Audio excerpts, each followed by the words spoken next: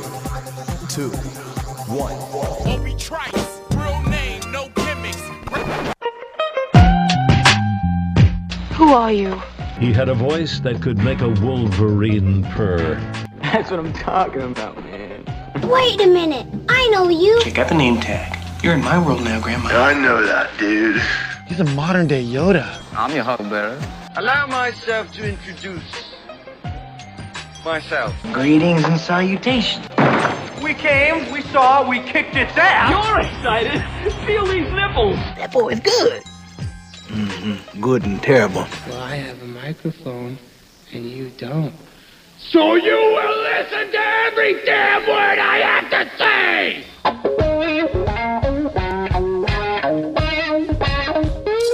This is the Mike Rutherford Show on the Big X. Sportos, motorheads, geek bloods, wastoids, dweebies, they all adore him. They think he's a righteous dude.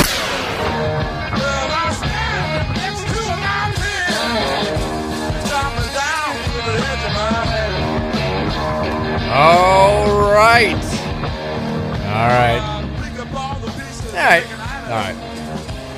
Welcome everybody. It is Wednesday, January 18th. This is the Mike Rutherford Show, coming to you as always from the University of Louisville College of Business Studios. Find out what the U of L College of Business can do for you by visiting business.louisville.edu today.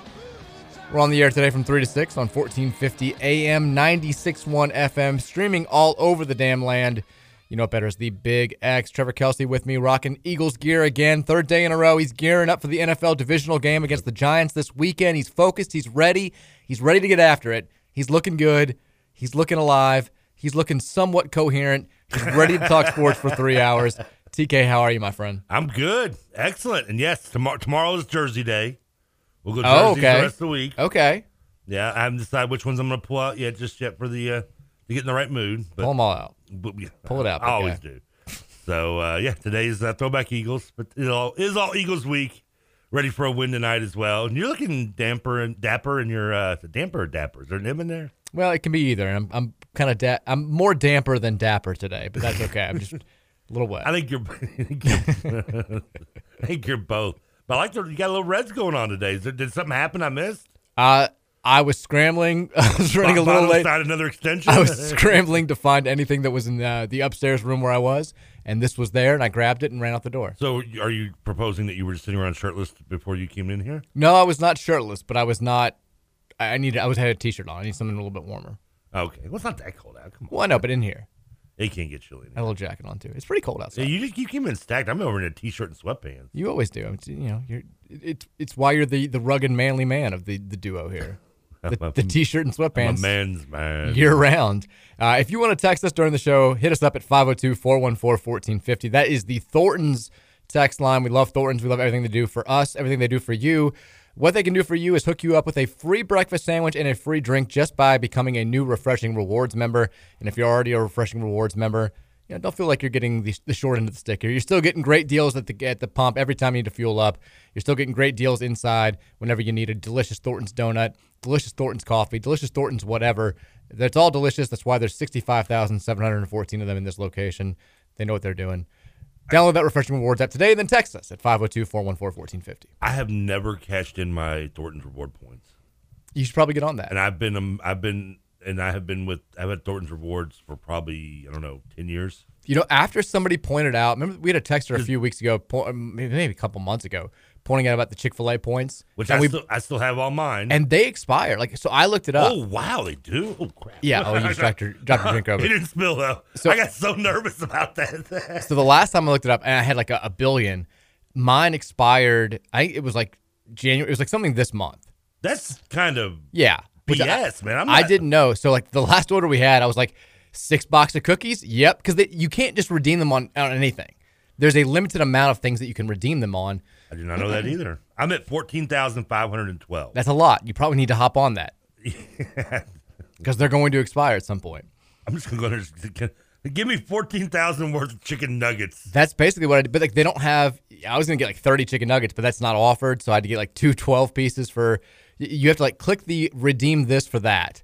before you do anything, and then you go into your folder. I didn't even know that. You could get like a single cookie, or you could get like 6. And my points were, I'm like, hell yeah, give me 6 of those cookies. Let's make it happen. Well, I don't think Thornton's is dirty like that. So I think they probably let you keep them. Thornton's would never do you dirty. No, they wouldn't. So I'll probably have maybe 6 figures in points. You need to make some plays, man. I need to go check. I don't even know how to check it, to be honest with you. Make some plays. I just put my number in on the keyboard on the phone when I get my gas and save my cents. Yeah, same. So I do. I mean, but I've never been one like. Have you ever been? Are you a coupon guy? No. I mean, like is Mary is she a coupon person?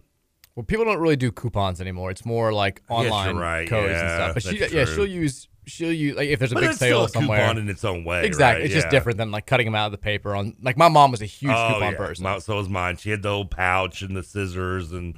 I kind of have the belief like if I could have saved $1.75 on this, $1.75 is what I would have paid to not go through the effort to use the coupon. That's how I choose to view it. You and me are very similar that way. Like even if my mom would be like, and my aunt still sends me coupons. Like I have like a stack of coupons, like to some Your haircut aunt sends place. you coupons? Oh yeah, my aunt's the type of person that will stop by. Like I've got I found coupons for the sports clips. Here, I thought you maybe use them. And I got like a stack. I'm like, I don't even go to sports clips. You're 42. I know exactly. Your aunt's dropping off. Oh, she drops them off like once a week. I kid you not. God love her, but she's just I mean, that's who she is. I love it. She goes by and she won't like knock on the door. She won't even tell me she's there. She'll just send me a text, usually very long and full of very weird emojis. Little coupon drop off? And just be like, I dropped off. It's somewhere in the mix of like her rambling. I'll be like, I dropped off coupons in the mailbox. That's incredible. And it's always like, again, it's stuff I don't even like need. And I don't want to be like, stop it. I'm just like, thank you, Betty. My mom she could find a coupon for like a free, I don't know, lifetime supply of Louisville Cardinal gear. And she still wouldn't be like, I'm not, no, she knows me too well. I know, and they still do it to me. I could go somewhere and my mom would be like, oh, I had a coupon for that. I'm like, yeah, it's okay. You can use it later. Like, I've never been one to be like, here's my coupon, give me my 20 cents off my Big Mac or whatever. Here's the thing about the coupon, especially in fast food. I never know when to announce that I have it. Well, most of them say, please tell you before you order. I always assume that. And if you have a coupon and you're in a drive-thru, you shouldn't be in a drive-thru. You need to go inside with a coupon. But when you say or if I'm ordering like delivery or if I'm ordering takeout, I feel like when you announce at the very beginning, it's like you're bragging. I've got a coupon, and then you go on, they're like, okay, go on the order. And then if you announce it too late, it's like, well, you screwed my whole thing up. Now I've got to go back and detract the value. I've already plugged this in. So I never know when to say that I have the coupon, which is half the reason why I don't like using them. You seem so proud to have a coupon. Exactly. They started like, just before I let you know, I've got a coupon. They're like, they always act like they don't care either. Like, okay, cool, man. Like, I'm like, well, did you want me to say at the end? I never know when to say that I've got the coupon. And we're doing it right. It's coupon or coupon? Coupon. Are we coupons? I'm a coupon. Like coop, C-O-U-P is coop. But some people call it coupon. They do, but some people call it like crown instead of crayon. I mean, we do like to add R's to our words sometimes. It's just a toying thing. Wash. We've got, it is game day. Cards taking on Pitt tonight, 7 o'clock. Suck it, Jeff Greer. Suck it, Greer. That's I already put that out as the show picture today. The old letterboard, which lasted like 2 years in the Rutherford house, and then I think I don't know where it is anymore. It's gone. Mary, that was actually something in your house. The letterboard was like a trendy thing. Like Mary had this big thing where it was like all these. She follows all these. What, like 10 years ago, maybe? No, like 5 years ago. Oh, was it? Okay. She follows all these like Instagram, do-it-yourself, like house stuff, like people who have nothing else to do, so they just post pictures of their home. And Mary watches a lot of like TVG or whatever. Not really, not as much as you'd think. Because my mom DVRs that like nonstop. She's just on the phone a lot.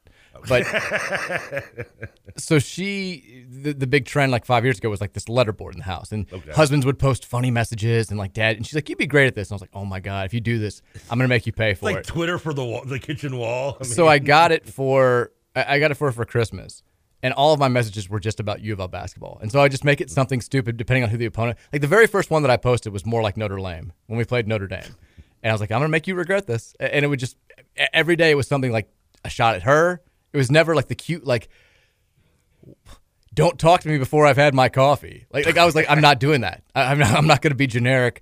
I'm going to make you pay for making me do this. And that's exactly what I did. And I kind of got into it.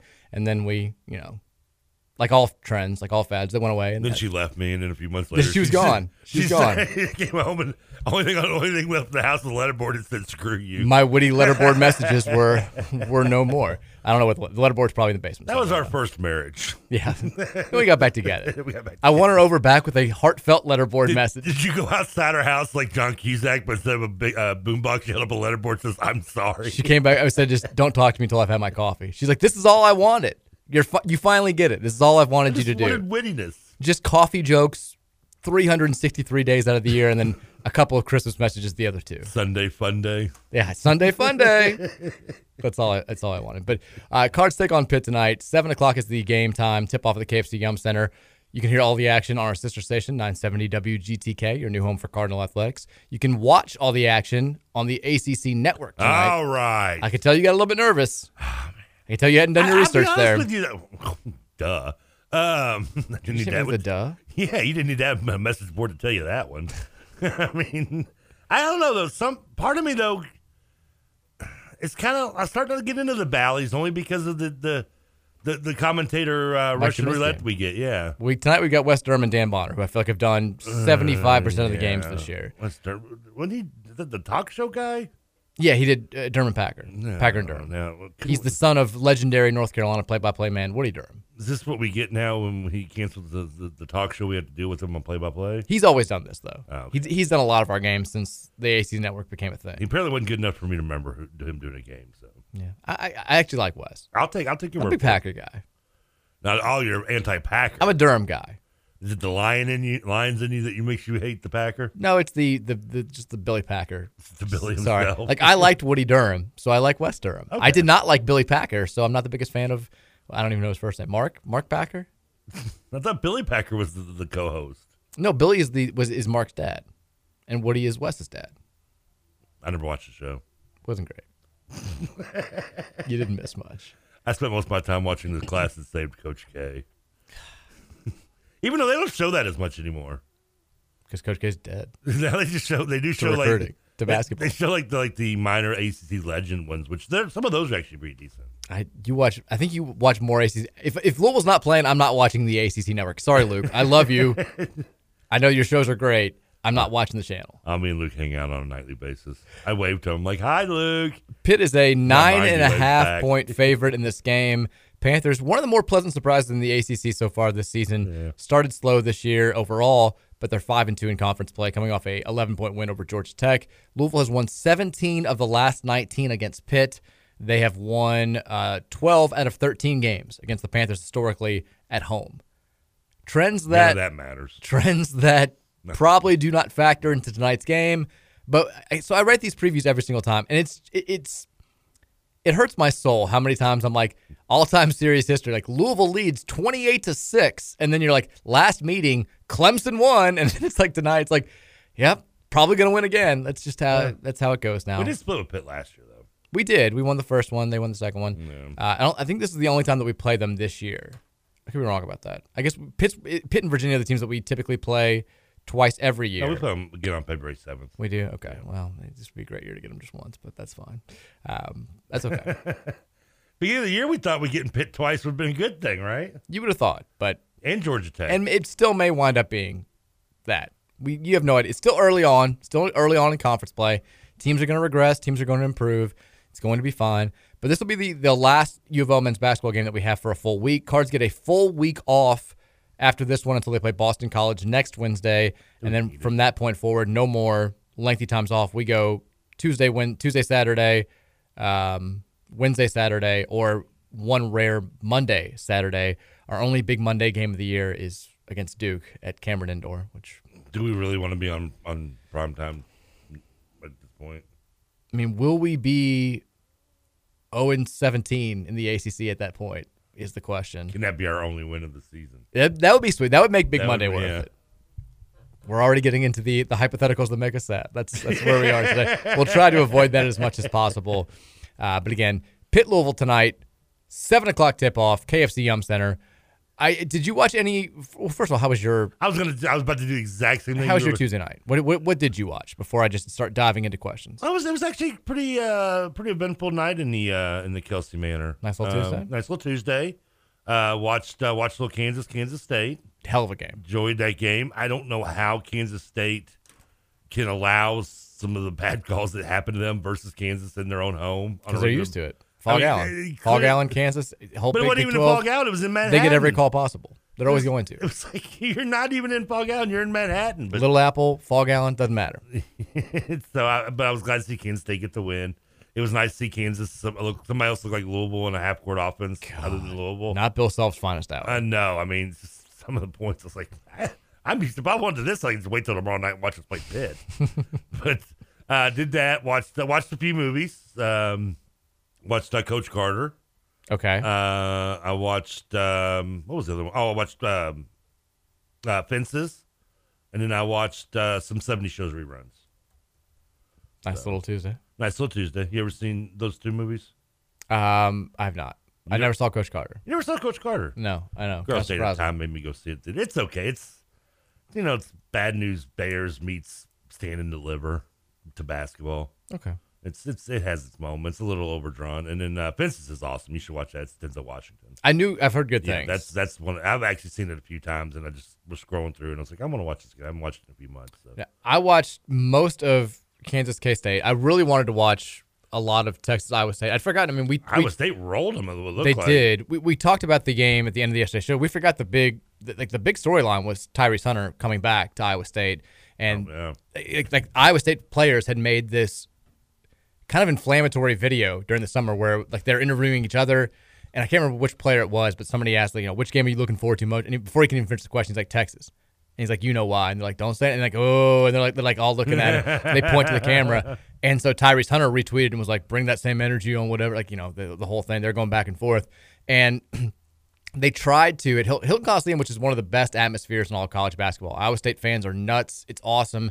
If you haven't watched a game there, highly recommend it. If you can go to a game, I've heard it's just tremendous. But my buddy, whose grandfather coached that 40-41 team and father coached, interim coach, he plays a walk-on at Iowa State in the mid-80s. Really?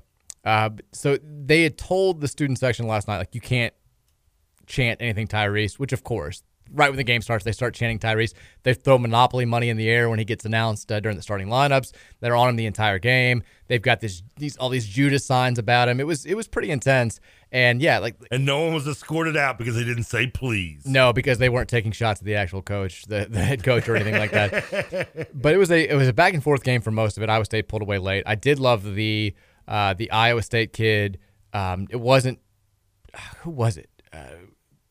The Holmes kid? I can't. Somebody hit a three, or maybe Gabe Kalsher, who played at Minnesota when they beat us in the NCAA tournament. I remember him. Hit a three to make it a 9-point lead and goes over to the Texas bench and starts signaling timeout like you need a TO, like right in Roddy Terry's face, which was just a bold move. But yeah, they looked good. I picked Texas to win that game, and right when I got home, I'm like, what am I doing? Like, this is the game that Iowa State always wins. They get up for. How was that the one game you even predicted? You didn't even mention Kansas State or Kentucky and Georgia when you were naming games for last night. Well, UK Georgia, 2 unranked teams. Who cares? Honestly, didn't even watch much of the UK Georgia. I turned it. I saw that they were losing by 8 at half, and I watched a little bit in the middle of the second half when it was close. I saw that they let Oscar Tshiebwe get away with the biggest walk of all time, and instead called it an and one. I saw that on Facebook and Twitter, like people posting something about it, but I just hadn't gone back and looked at it. I turned it on. At that point, like, Georgia was up 5. And if they call it correctly, they get the ball and they're up 5. Instead, Tshiebwe makes a hook, gets fouled, misses the free throw. Kentucky gets the offensive rebound. Frederick hits the 3. So I take it back. They were up. Georgia was up 4. Kentucky goes up 1. So Georgia should have had the ball up 4. Instead, they get the ball down 1, and from that point forward, it was over at that point. Not saying Georgia would have won if they gotten the call correctly, because Georgia's not that good. But I was surprised Georgia was leading when they were early in the game. Yeah, Mike White, not exactly known as a master schemer, but he coached well last night. Also, Clemson loses to Wake Forest. They fall from the ranks of the ACC unbeaten. They had been the only ACC team that hadn't lost. Wake Forest beats them 87-77. I knew they were itching to get beaten. We were the one. We should have been one to scratch it. I mean, I don't know. They beat us by 13. I don't think they're that good. I don't know if we're the ones stepping in. I don't know if our first win. Duke win. I mean, North Carolina beats Boston College by like 6 last night. Yeah, it was 8, I think. 8, 6, 8, it was, whatever. Yeah. It wasn't 30. It wasn't 30. But look, my point is, I've been saying this before. I'll say it again. Not overly confident about tonight's game. We'll get there a little bit later. Yeah, I'm not. But after this game. Not Friday, Trevor, that's for sure. After this game, BC, Notre Dame, who sucks, Georgia Tech, and Florida State. 4 games in a row. We're winning at least one of those. We're winning all 4? No, we're winning at least one of those. We won all 4. We're winning all 4? Rutherford says it now. 4-game winning streak coming after tonight. We're not winning all 4 of those. I like that. So Mike Bray apparently brought a bunch of donuts to his team. He's like, I don't know what the hell to do with these guys. Like, they were supposed to be good this year. He brings donuts in before their game today. He's like, I'm trying anything. They get their asses kicked by Florida State. He's like, I guess it's the donuts. I guess it was Greenfield. But Notre Dame's not good. Notre Dame's a game that we can win. I would not have said that going into the season. I don't know if I can say it, but I mean, we can beat Notre Dame. We can beat Georgia Tech. We can beat BC. I'm not sure we can beat Florida State right now, playing the way that they're. We should be able to beat Pittsburgh, right? I mean, maybe. I don't feel overly confident about it. I'm not guaranteeing wins like you over North Carolina. That should have been a win. Okay. We'll get there. We'll talk about the Pitt game more in depth as the show goes on. But no, I'm not insanely confident about tonight's game. I did contemplate starting the Wrexham show last night. You should. It's good. But it was late, and by the time I finished my movies and the games, everything was almost 1, and I didn't really want to get something new going because tooth was still a little aching, which kind of distracts me, and then I was a little sleepy, so that's why I just watched some 70 shows. That's fine. About 2 hours of 70 shows. We had an important update. Update. We'll get to a couple other notes to get to today. We'll talk about. We have a date for the Louisville Notre Dame football game. Excited about that. Who are you going with? Well, no, not that kind of date. A date when the game's going to be played. Okay. We've got a new feud that I never knew how much I needed in basketball until it actually started happening. It's got a few local ties. I want to talk about that. I can learn to hate. But we have one of the topics on the show that really has heated up in recent weeks, and who saw this coming, but I guess you never know what's coming during a 2-16 season, has been Kenny Payne's, quote, Star Trek sideline attire. I saw the article. I didn't write this. Okay, I didn't read it, so that's why I didn't know you were. I saw the headline, but I didn't have a chance to click on it yet. My guy Connor Shea over at Card Chronicle, who's probably listening to this right now, Connor, we love you. I do love you. Went ahead and took it a step. He heard us debating, when we know that he hasn't worn it for every game, which game was it that he was wearing something different, and he did the dirty work. He went in depth. Looking down at the, whatever this is, jacket, pullover, quarter zip, we still don't know what to call it besides the Spock outfit. Pullover, right? It looks like, I guess it's a quarter zip. Does it have It has a zipper. Does it have a zipper? Okay. It's a quarter zip, yeah. It doesn't go all down all the way. But he wears it a lot. And wore it from day one. Wore it for the Lenoir-Rhyne exhibition game that we lost by 10. Not a great start for the jacket. You'd think you'd burn that thing. I mean, Rick Pitino would burn a $5,000 suit if he wore it and we lost to Lenoir-Rhyne by 10. Did he wear it never at wear his it again. press conference when we introduced him, I wonder? I don't think so. I don't think he was around then. He probably got it after he became the full-time head coach. But he kept wearing it again. Yeah. Wore it for the Chaminade exhibition. Wore it for the Bellarmine game. Wore it Wright State. Wore it App State. Kept wearing it until we went to Maui, basically. So the game-by-game breakdown, he's worn it for every game but 3 this year, and 2 of those were in Maui. He wore kind of the Hawaiian look for the Arkansas game. Played a good 6 minutes in that game. Solid first half. Close to, right? Wore it for the Texas Tech. Did not wear it for the Texas Tech game. Wore a red polo. Maybe that's why. By the way, Texas Tech 0-8 in the Big 12. Not making that 70-38 win feel any better. Then he went back to the Spock look for the Cincinnati game in Maui. The only game outside of the island where he hasn't worn it, we found this out yesterday, was the Miami game, where the whole staff wore red. Now, everybody's saying wear something different. Miami was the first game after Maui, right? No. We played Maryland. Oh, that's right. You're right. Maui. Which went poorly. Yeah. As did Miami. Now, I got crap for that Maryland game. He's not worn it 3 times. And we've been worse in those 3 games than we have when he's been wearing the jacket overall. He's never won a game wearing anything other than the jacket. It has to be pointed out. He's 2-12. But the point differential. Must be pointed out. He's never won a game without it. The point differential is only minus 8.2. Oh, wow. The point differential in the 4 games without the jacket, an absurd, outrageous -27. So do you think maybe, because he didn't wear it the first 2 games in Maui? UK is the other game that he didn't wear it. Oh, it was. He just wore a black pullover. Wasn't the smock look though. And we got to be about 23 in that game. Yeah, we've gotten our ass kicked every time he hasn't worn it. Maybe he knows. This would be 10 times worse if he wasn't wearing the smock outfit. They're just putting a Band-Aid on a broken arm a little bit. But We'd be 0-18 with an average margin of defeat of 38. Now, I wonder if because he didn't wear it for the Maui, I wonder if there was like a lost luggage issue and he couldn't find it till the. No, he wore it against Cincinnati. But we couldn't find it till Cincinnati. Though. Oh, could be. Maybe they sometimes Ben Stiller got his luggage a few days later. It was the wrong bag. Maybe he's on something. Maybe he knows. Maybe he knows more than we do. After all, these Twitter people, all these radio people, they don't know anything. This would be a lot worse if he didn't have the jacket on. I honestly want to ask him if he only has one of them though. He's got to have more. I mean, I will. I think I may literally go to not tonight's game, but like to a game this year, just so I can go to the press conference afterwards and be the guy to ask him, Coach. They're not letting you ask a question. Do you? Well, they can't stop me from asking a question. Sure, they can. No, they can't. I can ask a question. They have to call on you. Well, they're going to call on me. They're not going to call on you. They're not going to let you ask a question. I'm asking my damn question. You can go there. I'm just letting you know they're not going to let you ask a question. Well, you don't think I've raised my hand to let me ask? No. They just ignore me and walk right past me? That's exactly what I think they're going to do. Is somewhat flattering as that is for a fat guy to have happen to, I'm not going to let it happen in this situation. It's going to. No, I'm asking my question. You're going to have to shout your question, and then you're going to lose. You're going to ruin the radio contract that we have with U of L. If I got to do what I got to do, man. No, you don't. I'm going to go in there. I'm going to say, Coach, I got to know. Is there multiple pullover quarter zips, or is it just one? And if so, are you making the wife do laundry every night? Because you got to sweat through that thing pretty nastily, right? He's got to have more.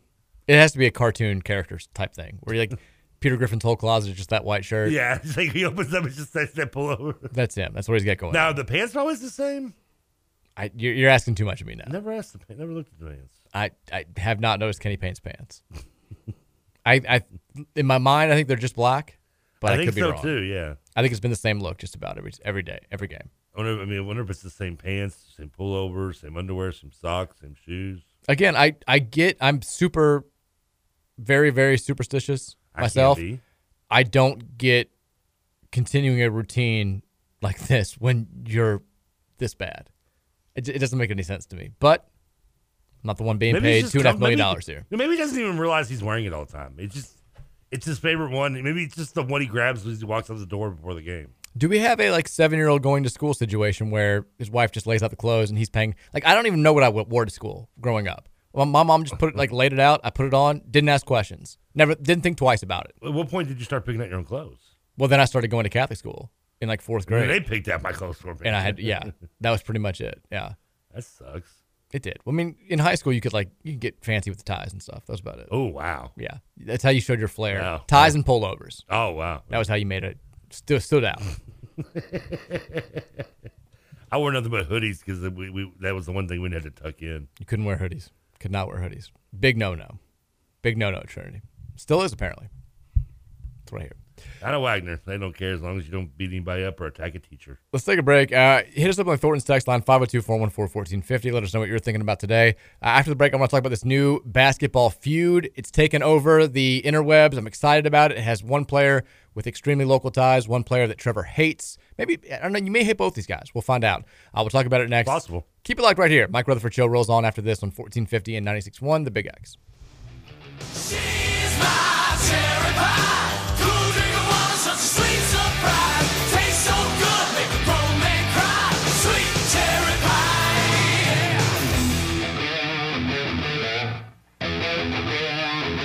Wow.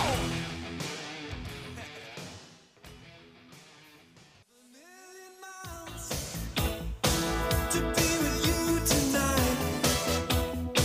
So if you're feeling love, turn up your radio. The words we use are strong. They make reality. But now the music's on. Well, baby, dance with me. Yeah. Shake it up. Rip it up. All right, welcome back in. Wednesday edition of the Mike Rutherford Show here on 1450 and 96.1 The Big X. It's been a big day for Boy Meets World cast member news that I've seen. Because I just saw... How long did the Girl Meets World? That only lasted like 1 year, right? No, it went for like 4 seasons. Did it? Okay. Yeah, it was relatively successful. It was more than I thought it was going to be. Right. But I saw Ben Savage, who was the former leading man of Boy Meets World. Yeah. He apparently ran for city council in California like in 2022 and lost. He got like 6% of the vote. But now he's trying to run for Congress. He's going after Adam Schiff's seat. He's trying to fall upwards? he has filed to run in California for Congress. It's probably not going to go well for him, but we'll see what happens. And then earlier today I saw, I was shaken by a headline. Whenever you see a picture of Mr. Feeney, you're like, oh no, like, is he dead? But it wasn't. It was just his wife, who he's been married to since 1951. Wow. They've been married for 72 years.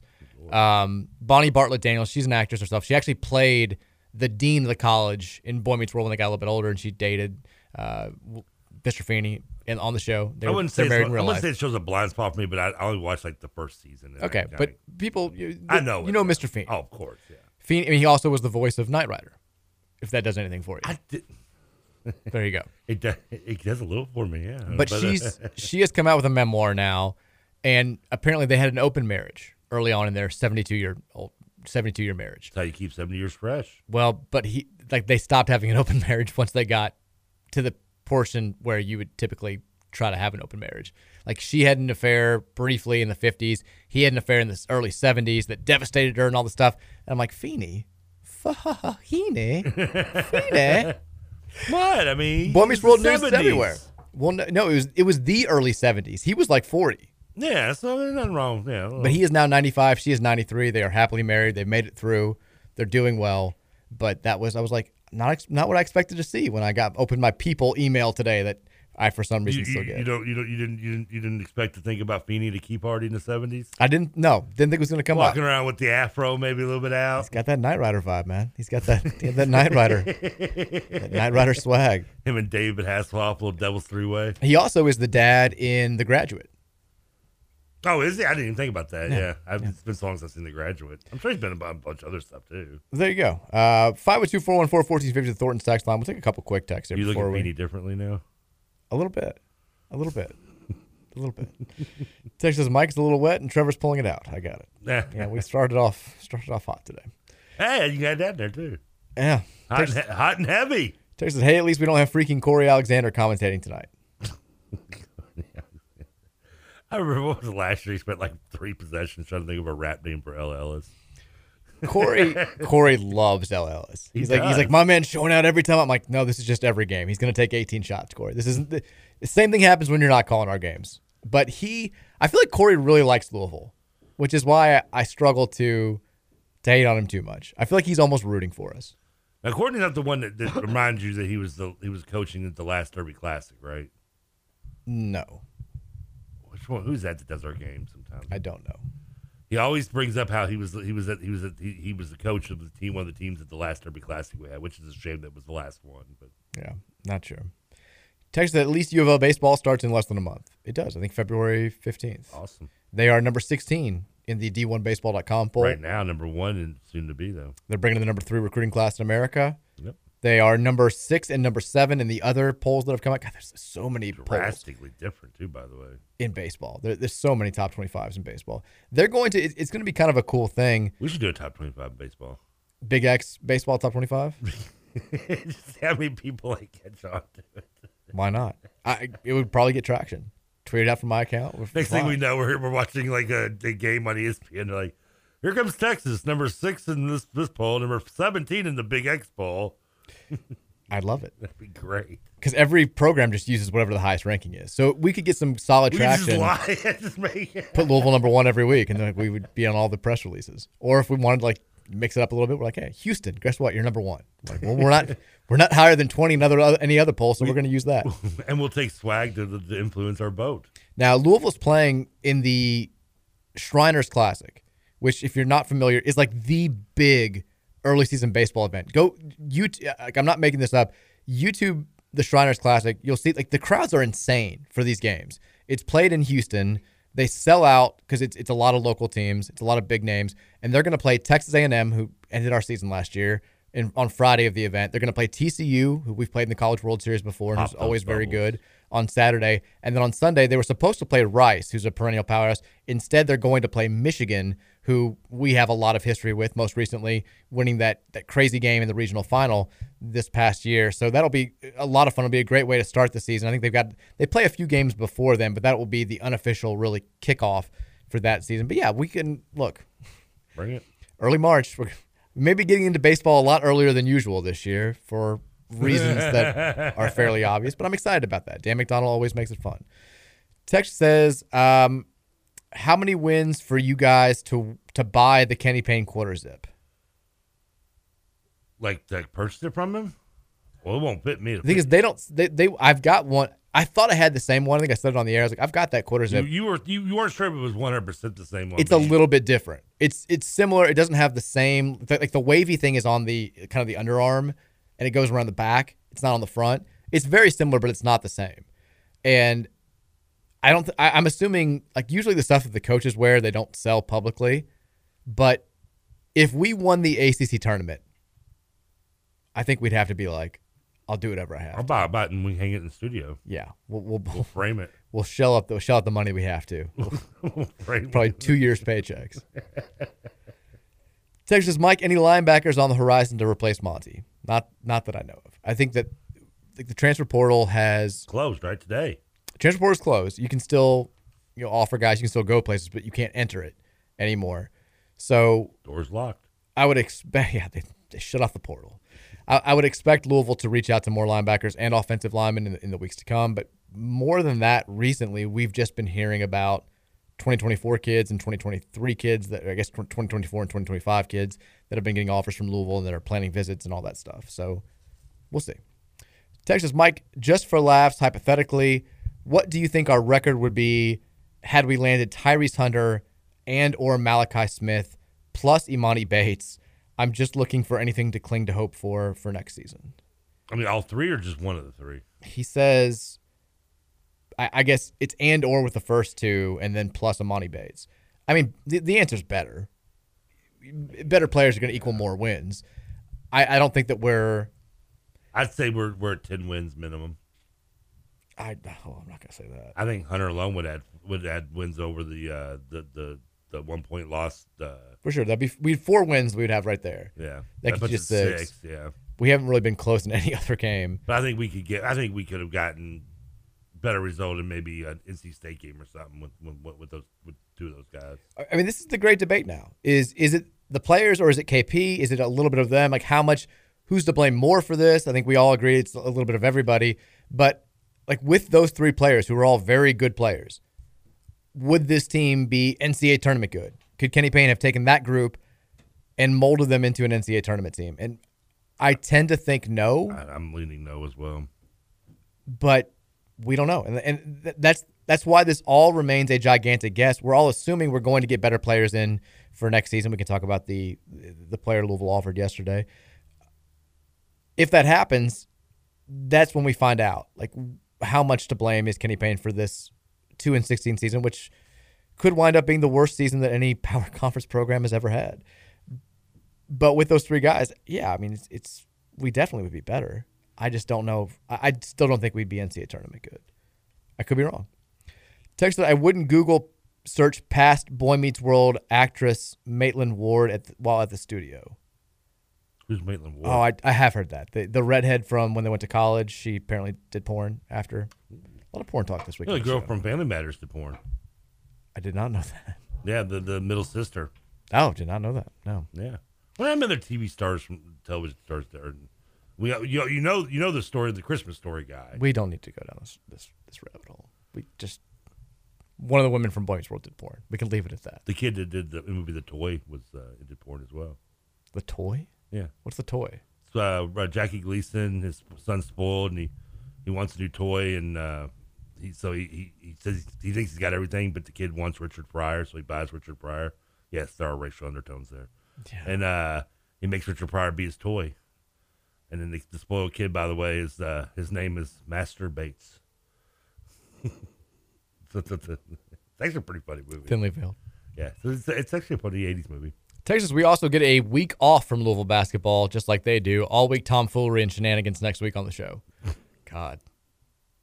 The thing is, it's going to end up, we'll be trying to do that. Somebody's going to be asked, like, what are your best baseball movies of all time? And somehow it will divulge itself into a Kenny Payne conversation. If Kenny Payne were coaching the Durham Bulls, he would like. Would you rather watch the worst baseball movie most hated, or have Kenny Payne stay as coach?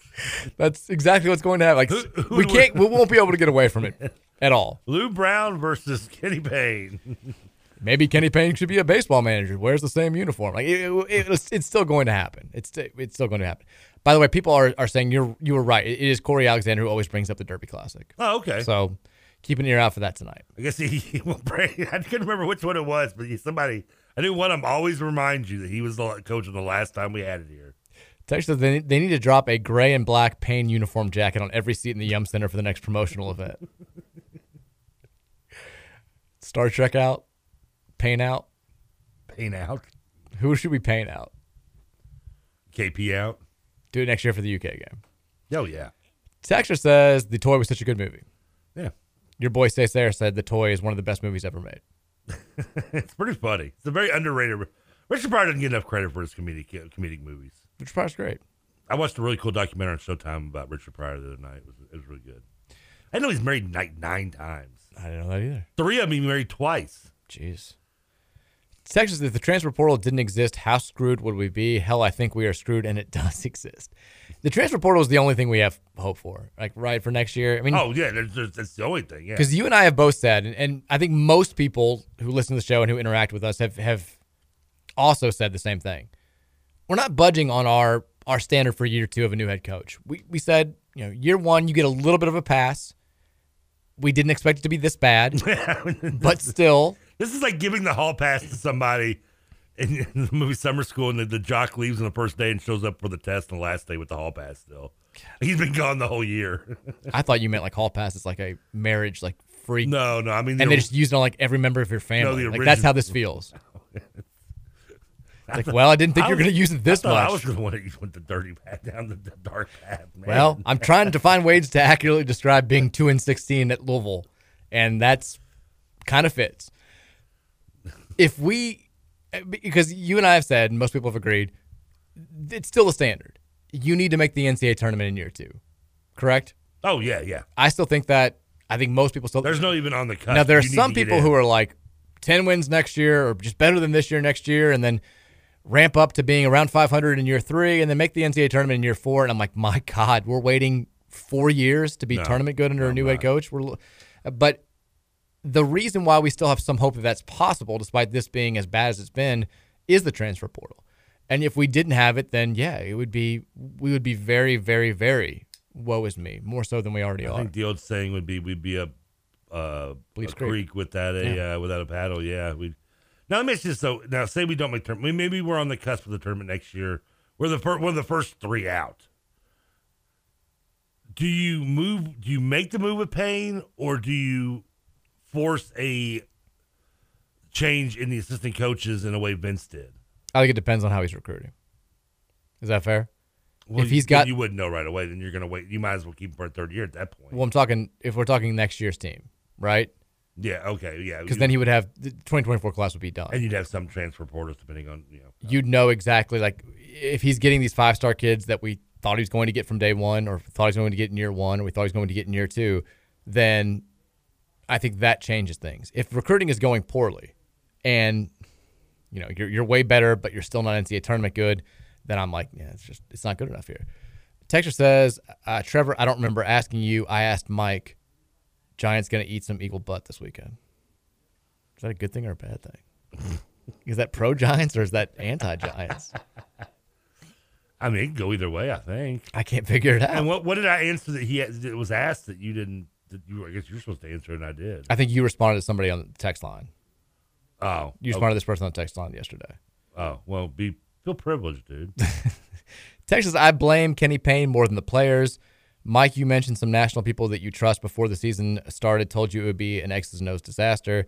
That was before we hired him, if we're being direct. But yeah, I was told it probably wouldn't go well, and I passed that along, and people got very mad at me, and they did. Here we are. Text says Jerome Tang being a complete badass makes KP look even worse.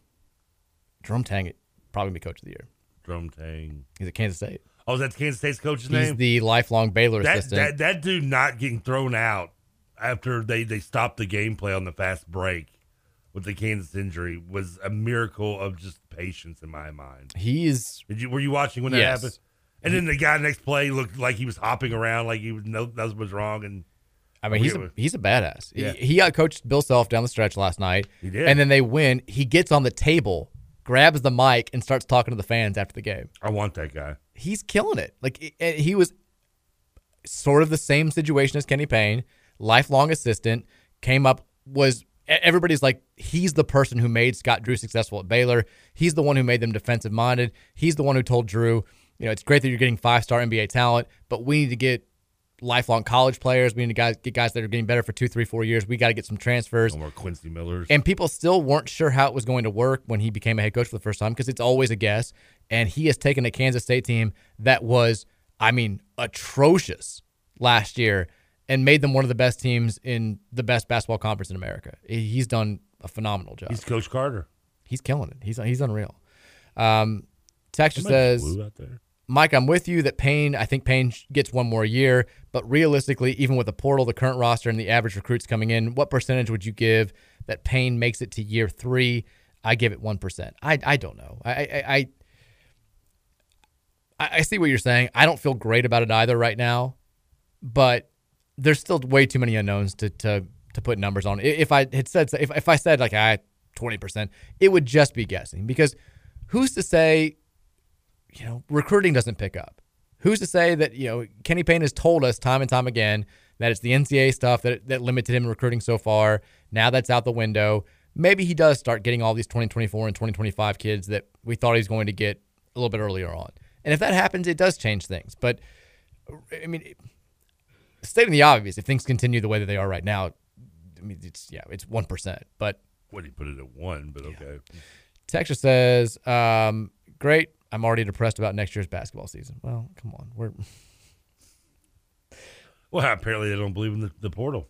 Texture says, I just encountered a Pizza Hut manager that could only be described as transgender Trevor. It was uncanny and deeply disturbing. Ooh, that is disturbing. I don't make a very good-looking woman. Should you ask her out? No. You do love yourself. Yeah, but that's not on purpose. It's my lack of options. Let's talk about. We have a couple questions about, quote, the JUCO kid, so we can talk about this. The most recent. 2023. We've talked about this a million times. Recruiting is essentially done for the top 100 players in America. Unless somebody backs out or something. Unless we get another Will Wade situation where a coach gets fired and players become eligible. Coach leaves for Texas. You've got, I think, 3 uncommitted players in the top 100, according to the 24/7 Sports rankings. The only top 50 kid who's still uncommitted is Bronny James, and that's because he can pretty much pick his school because of who his dad is. He's coming to Louisville. And he's going to Louisville. So with Louisville only having Caleb Glenn and Curtis Williams signed in that class, 2 players who, again, I think can be good college players, but they're not the type of guys who are going to come in here and change your program in year 1. They're not going to be lottery talent type guys, at least off the bat. Kenny Payne's got some work to do. We know the transfer portal is the main route to make it happen, but he's still trying to add players to this 2023 class. And he recently went out to California and offered a scholarship to Koron Davis. People keep pronouncing his name all sorts of different ways. It's Koron, a 6'7" shooting guard who plays at Los Angeles Southwest Junior College. He's averaging 25.5 points per game. The numbers are fine. He shoots it okay from 3. He shot 29% from 3 last year. He shoots 36% from 3 this year. His assist to turnover ratio was awful last year, which would make him fit right in here. It's better this year. I'll be perfectly honest. I'm not saying that this is I'm not saying this to panic anybody. I'm not saying this to try and pile on. I can't find out anything about this kid. I went to JUCOrecruiting.com, which is where I go for junior college kids. They rank the top 100 players, junior college players, in every class. So that you could have 3 potential classes, 23, 24, 25. he's not in the top 100. And they also have like an others we're considering, which is like 50 more kids. He's not there. I haven't seen anybody else who's offered him. He doesn't have like a page on any of the rival sites 24/7. So you can find some scattered highlights on his Twitter. Repeat the name one more time. Koron Davis or Koron Davis, Koron Davis. And clearly U of L feels like they've got a hint on this kid. They feel good about him. Kenny Payne went out to see him, apparently, offered him a scholarship. He's never visited U of L. He's, I guess, going to take a visit, he says, in the near future. He was listed at 6'5" last year and 6'7" this year, which maybe he's a kid who's a late bloomer growing into his frame. Every story that you can find about this kid pretty much is about him being offered by Louisville. So I understand the initial reaction to be like, well, this isn't great. We were supposed to be getting DJ Wagner, AJ Johnson, Aaron Bradshaw, 5-star lottery pick talent, and we're being reduced to going into the JUCO pool and not like a L. Ellis type top-ranked JUCO player in America. I understand it. This is another trust KP situation. If you've been on the trust KP bandwagon, you've got to trust him here. He sees a kid. He thinks he's a good fit for what they're trying to do. Maybe he likes his character. Maybe he likes what he brings to the table.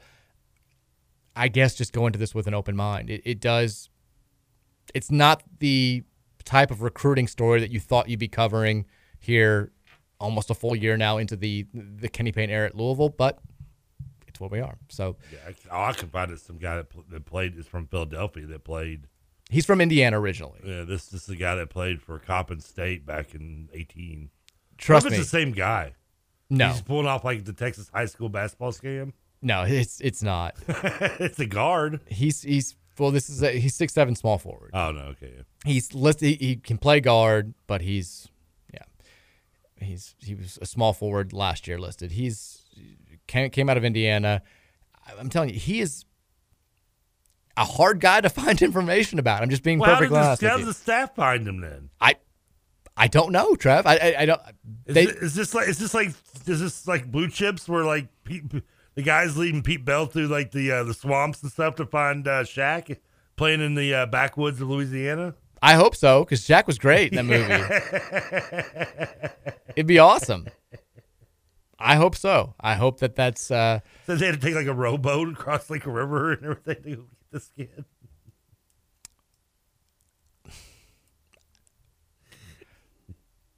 I'm trying to be as nice as I can.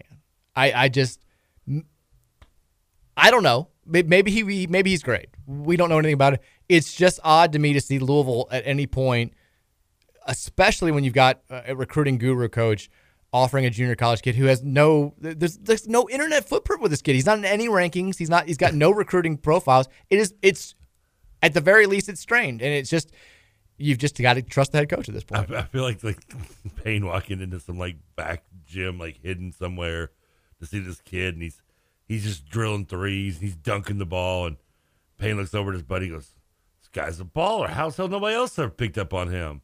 And the guy looks like goes, "Davis, dribble up the court for me." He just like dribbling like off his foot and off his knee, and he can't do it. He's like Serrano with a curveball. Look, if he does wind up being an absolute baller, it's a huge feather in Kenny Payne's cap. Like then clearly he can identify talent, and we should trust him, and we'll be good moving forward. If he's not, if he's just a whatever player, then it's what it is. If he could identify talent, Reed would have played at least more than 2 minutes in the last 6 months. Well, but you could say that was like a panic thing. He looked at the rankings. Kid was available. Went and got him. Okay, I'll take that. Who knows? I don't. Who knows? Because I don't. I don't know. Let's take a break. When we come back, 4 o'clock hour, we'll get into. I promised we were going to talk about this new basketball beef that has taken the internet by storm. Also, somebody asked an interesting question to me last night. I wouldn't mind getting your opinion. Okay, we'll do that. It's all coming your way. 4 o'clock hour. It's up next. Keep it locked right here. Mike Rutherford Show continues after this.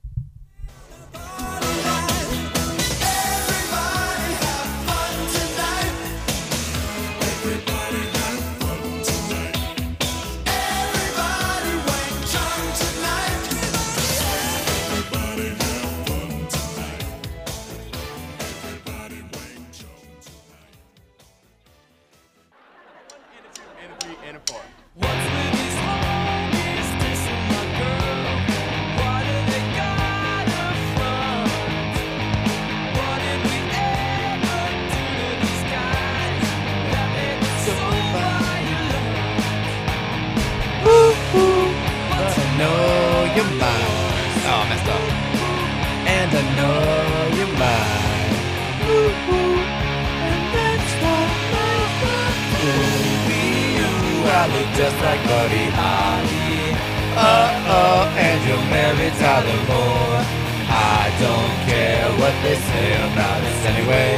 I don't care about that. It's a Kenny Payne song right now. I don't care what they say about us anyway. You like Weezer? I do. Not like, I wasn't like fully into like overboard with the Weezer love like some people were. Would you say Weezer's a good band? Yeah. Because this question was brought up to me actually on Facebook by a Lost Long Allman Brother and a buddy of mine, Josh. You're friends with an Allman Brother? He's a complimentary Allman Brother. Okay. How many songs does a band or artist have to have for you to constitute to say they are good? Or that you like by them to say they're good? Oh, I don't know. I mean, 10. Really? Yeah. I said 3. I mean, that's fine. I mean, I think it's you think personal. You have to hear 10 songs. You have to like 10 songs by somebody to say they're good. For me, like if I'm like, yeah, they're a good band. That's a lot of songs. People put out a lot of songs. So you wouldn't say there's no way you like 10 Weezer songs. I do. I would say I do. Really? I couldn't name them, but yeah. Are you sure they're all by Weezer? I mean, I couldn't. Off the top of my head, I can't name 10 songs from a lot of people, but I'm sure I like them. That's a high number. I didn't expect you to be that high. Yeah. Yeah. Before we get back into the Kenny Payne discussion, talk about this basketball rivalry. Have you heard the story? The guy in Massachusetts, Brian Walsh, 47, charged with murder, misleading police, and improper transport of or handling of human remains in the presumed death of his wife, Anna. Have not found her body, but she's been missing since. Well, doesn't he have her body parts though? What? Well, hold on. We're going to get there. All your questions will be answered, little Jedi. She went missing in December. I guess early January. Take it back. Okay. And they have not found her, but she is presumed dead. And there's a reason why she's presumed dead. So they go to the house. They seize all electronic devices. I don't know what else he'd done to make them believe it's the spouse is always going to be the first suspect in all these cases. And so they crack his son's iPad, Brian, and they find 20 different searches from January 1st through 3rd. Keep in mind, presumed innocent until found guilty, right? Yeah. Oh, somebody could have hacked his iPad. 4:55 a.m. on January 1st. Google search for how long before a body starts to smell. At 4:58 a.m. That could be just a coincidence. At 4:58 a.m. How to stop a body from decomposing. I'm back there right now. It wasn't 3 hours. At 5:20 a.m. How to embalm a body. Curious mind. At 5:47 a.m., 10 ways to dispose of a dead body if you really need to. Should we look into the person who wrote that link? Why would you Google 10 ways? Does he think he's going to find a BuzzFeed article, a listicle that's going to get him out of the situation? What does Ranker put it in? 6:25, January 1st. How long for someone to be missing to inherit? 6:34 a.m. Can you throw away body parts? Did he ever go to bed? Well, maybe a little nap here. 9:29 a.m. Oh, okay. What does formaldehyde do? 9:34 a.m. How long does DNA last? For almost forever, pretty much. 9:59 a.m. Can identification be made on partial remains? How are you 47 and you don't know this? Yeah, dude, could you just watch like some SVU episodes or something? 11:34, another short nap. Dismemberment and the best ways to dispose of a body. 11:44, how to clean blood from a wooden floor. Oh, you ain't getting that out. 11:56, luminol to detect blood. Yeah, it'll do it. 108, January 1st. What happens when you put body parts in ammonia? It burnt, didn't it melt them? It's supposed to. Yeah. 121, is it better to throw crime scene clothes away or wash them? I'll burn them.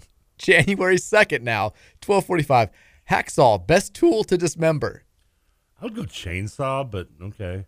110, can you be charged with murder without a body? Yeah. 114, can you identify a body with broken teeth? Yeah.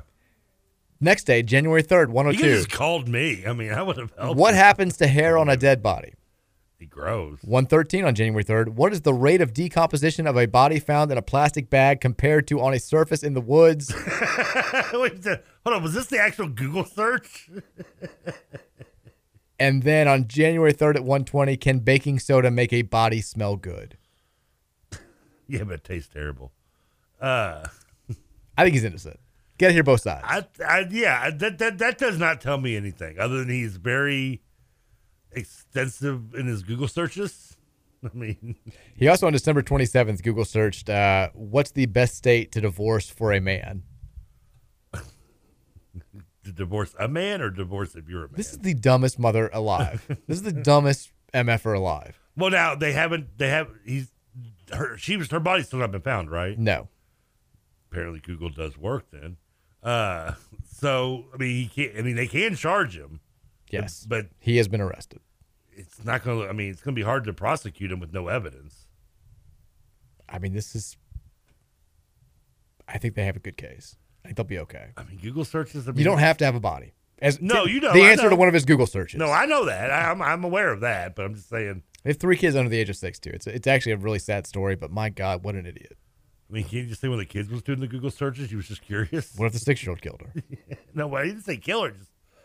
You can do Google searches without actually committing a murder. Yeah, it just would happen to eerily coincide with his wife's disappearance. Maybe his wife was having an affair, and the mister noticed him doing Google searches, and he was like, "I can get away with this now." They'll blame the husband. Now, that'd be a twist, right? What an idiot! Me or him? Well, both of you, but him. I mean, the 10 ways one is just the 10 ways to dispose of the body. I don't know. I like the ones at the very end where he's just like so detailed. He's like, do I take it in the woods or do I put it in a bag? Is it better? I mean, he was thorough. He tried to be. I get researching. Apparently, he's done an excellent job. They haven't found her yet, right? I get researching. The thing is, I guarantee he screwed it up. Like, he's going to come clean. He's going to tell them where she is or what happened. And there's going to be just bleep it. There's no way somebody who's this dumb could have done a great job. I don't care. Google is great. Some of the BuzzFeed listicles are fantastic. YouTube tutorials can walk you through stuff. They're great for home improvement. There's no way he pulled this off flawlessly. It's also going to be they're doing all this extensive looking, and he's finally going to admit it's just in the trunk. It's in a garbage bag somewhere. Yeah, yeah. It's somewhere like obvious. There is a surveillance. And they're going to be like, we didn't think about that. He's like, baking soda worked. There is a surveillance video of January 3rd of him throwing what appeared to be a heavy trash bag into a dumpster in an apartment complex in a city that was close to his. That's where it is. That's what it was. I mean, I see nothing but circumstantial evidence. He's innocent. I mean, no. Yeah, he's done. You could get it. You could get him off these charges as a lawyer, couldn't you? Your boy Sarah said they found a bag with blood-soaked items, including her purse with her ID. It's my Robert. He also said you don't make a good-looking man either, Trevor. I tell you what, before we get back to the text line, let's talk about this new basketball rivalries, this new beef, because we around here were very interested in the recruitment of John Wall. 2009 happens. John Calipari, after the failed Billy Gillispie tenure, gets the job here. Louisville's kind of rolling at that point. We're coming off of an upset loss in the Elite Eight, but still we were the number 1 overall seed in the NCAA tournament. We had made the Elite Eight in back-to-back years. Rick Pitino was recruiting well. We were the kings of the state. We'd beaten Kentucky 2 times in a row. We'd ran Gillispie out of town. They hired John Calipari, and the question became, how quickly can he get this top-tier talent to Lexington and become a national title contender? And we found out pretty quickly it was, in the snap of a finger. And the big name during that whole thing was John Wall. The only other school that was reportedly in the mix for John Wall was North Carolina. It was hometown school. He grew up a UNC fan, and he went on. Didn't he already committed in some way to NC State or something though? Or? No, he talks about it in this clip that we're about to play. Yeah. But there's some discrepancies between what he says here and what he has said in the past, and we'll get to it. But this is him. Whose podcast is it? You have the clip here. It says Prep Hoops. It was Theo Pinson's podcast. Oh, okay. Everybody has a podcast now, including Theo Pinson. But Theo Pinson had John Wall on, and here's him telling the story about why he didn't go to North Carolina, which he defined as his dream school. It's edited. You can't make out the cuss words are edited, but you can tell what he's saying a little bit. So maybe cover the ears of the kids if you got some in the car. Here we go. wanted to go to Carolina. That's my dream school. Tell you the story about that. A lot of people don't know that. Something happened. They told me this story. They fucked it up. I know. They was the only one that could have got me not to go play for Coach Cal. Cause my mom had got sick, had an aneurysm in her head, so she had to shave half her head bald. So I'm like, now I can't leave home. Like I gotta stay close. That's my best friend. And there was like NC State then, cause Carolina already fucked us. So I was gonna go to NC State if I was gonna do it. But I'm like, man, I can't go to school from here to the motherfucking refrigerator. I ain't gonna never be on campus. I'm gonna be at home with my guys. So I go on a visit. Tyler Lawson and them there. Tyler Hansbrough got his own section. Him and like homeboys. I'm a little recruit. I walk up and say, what up? He said, I don't talk to recruits. I was like, fuck you, I ain't coming here. That fucked it up right there. You might need to smack Tyler Hansbrough. No, dead shit. I really went up to shake his hand. You know, he National Player of the Year, just won a championship today. I'm like, I want to talk to Tyler Hansbrough. He like, you from North Carolina, you watching Tyler Hansbrough. He like, this motherfucker a star. Like, to us, like, star. I was seeing Ed Coder, you know what I mean? All them come through there, Raymond Felton. I'm like, I get to meet Ty Lawson and Tyler Hansbrough. I'm like, this is a dream come true for me. Dream, school I love growing up. He did that. And I was like, I got something for him. So there it is. John Wall says Tyler Hansbrough is the reason why he didn't wind up going to North Carolina. Now, Hansbrough hears this snippet from the podcast pretty quickly, and he quickly goes where everybody goes to defend themselves now, which is Twitter. And he tweets out last night. He was hacked. He tweets out last night, the story John Wall told on Theo Pinson's podcast did not happen, all caps.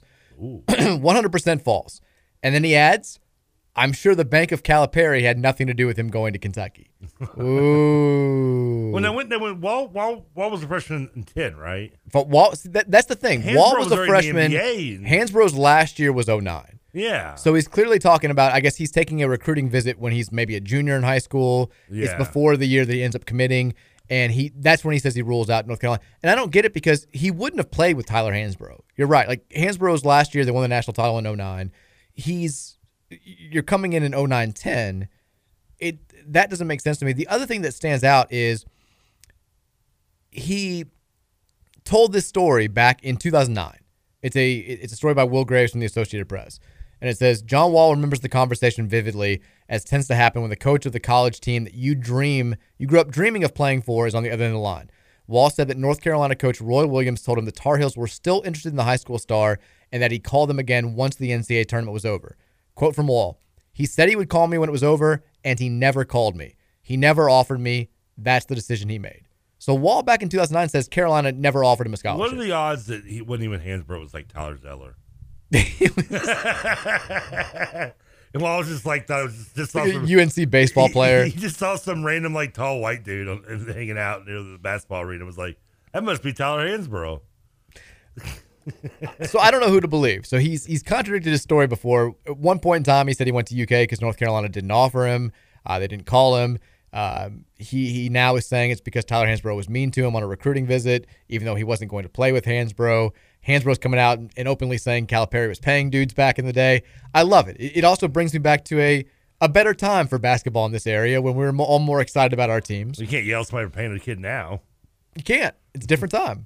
It's a different time. There's no kind yelling about them paying kids when you all weren't even going to class. It is great because like this seems to you and me, this seems like it wasn't all that long ago. But now you've got, it's 12 years. Well, more than that. It's 15 years. This is 2009. So it's 14 years. Well, yeah. I mean, I remember vividly I interviewed at the law. This is before I even got into law school or started applying, but I interviewed at the law firm where I ended up working. And one of the partners, he's like, hey, we did I knew it was in good shape. But they're like, let's go have a drink afterwards. Like, okay, let's do it. And he's like talking to me about John Wall. He's a big UK fan. He's like, I'm just waiting on my guy, John Wall. And I remember that point, and it was so far removed from everything in my life. Like nowadays, it's been such a long time. And yet, because it was the Calipari era and because it was sort of the getting into the height of the Pitino era, it doesn't feel like it was all that long ago. But, I mean, Tyler Hansbrough's been out of the NBA for a long time. Oh, yeah. At this point, John Wall is clearly not the player that he was. I mean, is there anybody on either of those teams? Well, I guess Bledsoe's still in the NBA, right? Yeah. But the only one, I think. Because Cousins he may be bouncing around a 10-day contract somewhere, but I wouldn't really. Is Bledsoe good right now? He got that buttload of money from the Clippers. He's not in the NBA, by the way. He plays for the Shanghai Sharks of the Chinese Basketball Yes, Association. I don't think there's anybody from either that North Carolina or that Kentucky team that's even in the NBA. I mean, they're all 32, 33 at this point. Yeah. And Hansbrough's like 34, 35. So it's but I didn't realize how much I needed Wall's that. still, right? I mean, Who? Wall's still on the roster, right? Wall is playing for the Clippers, I think. Okay. Or he's on the roster at least. I mean, he's been irrelevant for 3, 4, 5 years. And that's not necessarily his fault. No, when he he had was injuries. when he was healthy, he was fantastic. But yeah, he's had injuries that have derailed the career, which happens when you get older. But it was a nice little dose of nostalgia, like John Wall versus Tyler Hansbrough, feuding out in the open for everybody to see. John Calipari accusations, North Carolina accusations just flying evereverywhere. Or It was NC great. State's like, we're just like the sloppy seconds of just like. Wall's like, I would never go there because I'd be too close to home. They're like, we'll move the campus. We paid you, dude, remember? We'll move the camp. NC State paying people just never works out well. No. Just never goes great. Poor NC State. Always a bridesmaid, never a bride. They either go there and the team sucks, or they just take their money and still go somewhere else. Yeah, pretty Or if much. you're Dennis Smith, you do both. But what I was it enjoyed to that. John Hinton? He missed a game because wasn't he like hanging out like a treehouse or something like that? John Wall? Yeah. He missed the first game. There was some Or sort of his first game. I think he played the first game against Miami. Ohio. No, that was the first game that he played. Oh, but okay. But he sat out the first game that season. I just remember that was so hard for Miami Ohio when they came. I remember too. But But he did a radio show Bob Valvano the next day. I can't remember what it was, but he was with some people that like broke the law. It was like wrong place, wrong time. I mean, they'd like broken into an abandoned house. That's what it was. They were like a clubhouse or something. Yeah, it was something minor. And he was there, but he wasn't partaking or whatever it was. And it was there was all sorts of smoke around his recruitment. So I think it was. I think the NCAA kind of was like, we don't really have anything, but we're just going to suspend you for one game. We'd just as soon not know what was going on there and really anything, but because we feel like we have to because people are mad. We're going to suspend you for one game. I'm still thinking that wasn't Hansbrough he went up to. It was one of the Ware twins or something. I mean, Hansbrough's adamant. He's like, did not happen at all. It was either Tyler Zeller or Travis Ware. The thing is, I could see Hansbrough strikes me as the type of guy who would do this and have no memory of it because he does it so often. Like I can see both. And who knows? I don't know what to make of Wall saying that Carolina didn't offer him in 2009. Maybe he was just bitter or trying to make up a reason for why he spurned the hometown team that made him look better. But I can see that happening. I can't see. I don't know why Wall would just like make it up. Where was Duke in all this too? What do you mean? Why wasn't Duke involved in the North Carolina recruitment? I mean, Duke probably knew they weren't going to get him. If UNC and UK are going after him, he didn't fit the mold at that time that Coach K was going after. He changed his tune like 5 years later. I'm just curious. He keeps saying North Carolina hometown, but he's from Raleigh. I mean, that would make NC State the hometown team. Yeah, but like UNC is the Durham's a little distance from Raleigh. I mean, in every part of that state, UNC is kind of like the team. Is it okay? Yeah, I mean, like they're the state team for sure. So, I don't know. 502-414-1450, Thornton's text line. Text says, better times. I remember getting in so many fights as a freshman in high school about how Siva was going to be better than Wall. It worked out well for both schools. I remember the big argument being like 1 year of John Wall versus 4 years of Peyton Siva. That was the big argument when you got in there. And the UK fans, again, both sides thought the other were dumb, but both sides had valid points. If you're UK, you say it's not just about the one season, it's about him getting the ball rolling, all the attention you're going to get because you bring him in, him being on the cover of Sports Illustrated, how it's going to help recruiting moving forward. And with U of L, it was like, well, 4 years of Peyton got us a national title. You may have been better the 1 year that he was there than we were, but at the end of the day, we got what you want out of this whole thing, which is a national title. And UK fans would counter with, we also got a national title. He may not have been on the team, but we don't maybe win that title and get those players. If he doesn't come here, again, better times for sure. Those debates were more fun than. I just feel old because I'm thinking in high school I was arguing like DeJuan Wheat versus Tony Delk or something. Yeah. Texture said,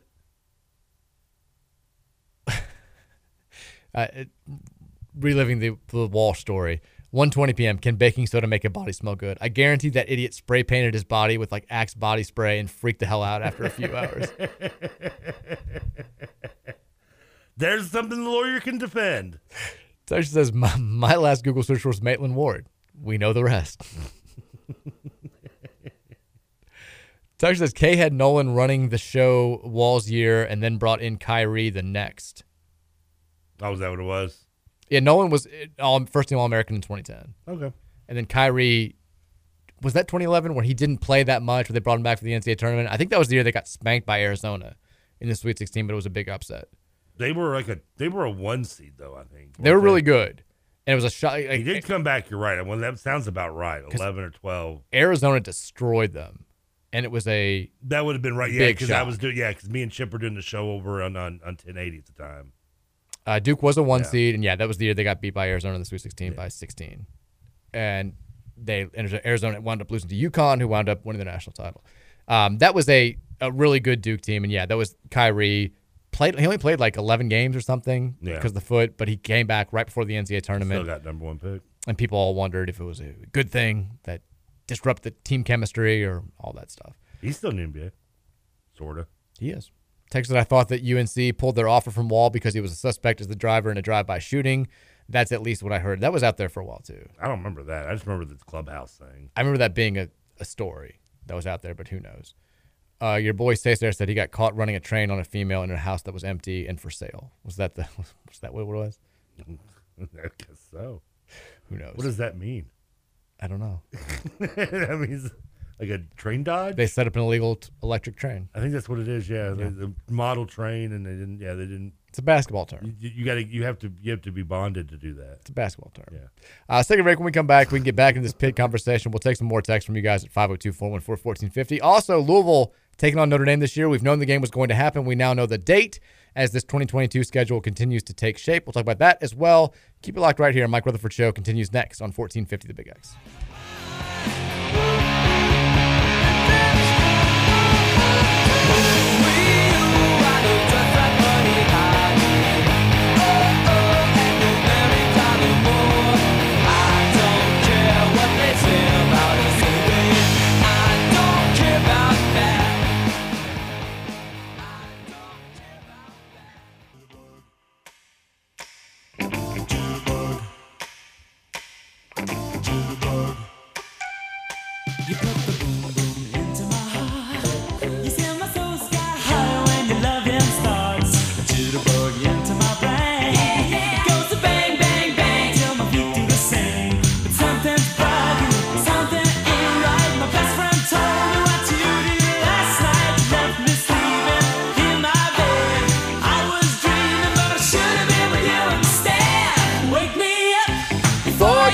Go, don't leave me hanging on like a yo-yo.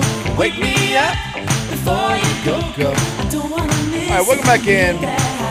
Wednesday edition Rutherford Show. 1450, 96.1, The Big X. I was like, why is Matt Canada the number 4 trending topic in America right now? Has he gotten fired? Is he dead? What's happening? It's like, no, just Steelers fans are pissed that they're keeping him. Have made him the number 4 trending topic in America. I still didn't know Matt Canada was the Steelers. I think you've told me this, and I forget about all the time. Oh, he is. I was thinking Matt Canada when I interviewed him when he's the Indiana offensive coordinator. How was he? Kind of dry. Has been great. Not a whole lot of success. So we talked yesterday about the Heisman odds from, I think it was Bet Online.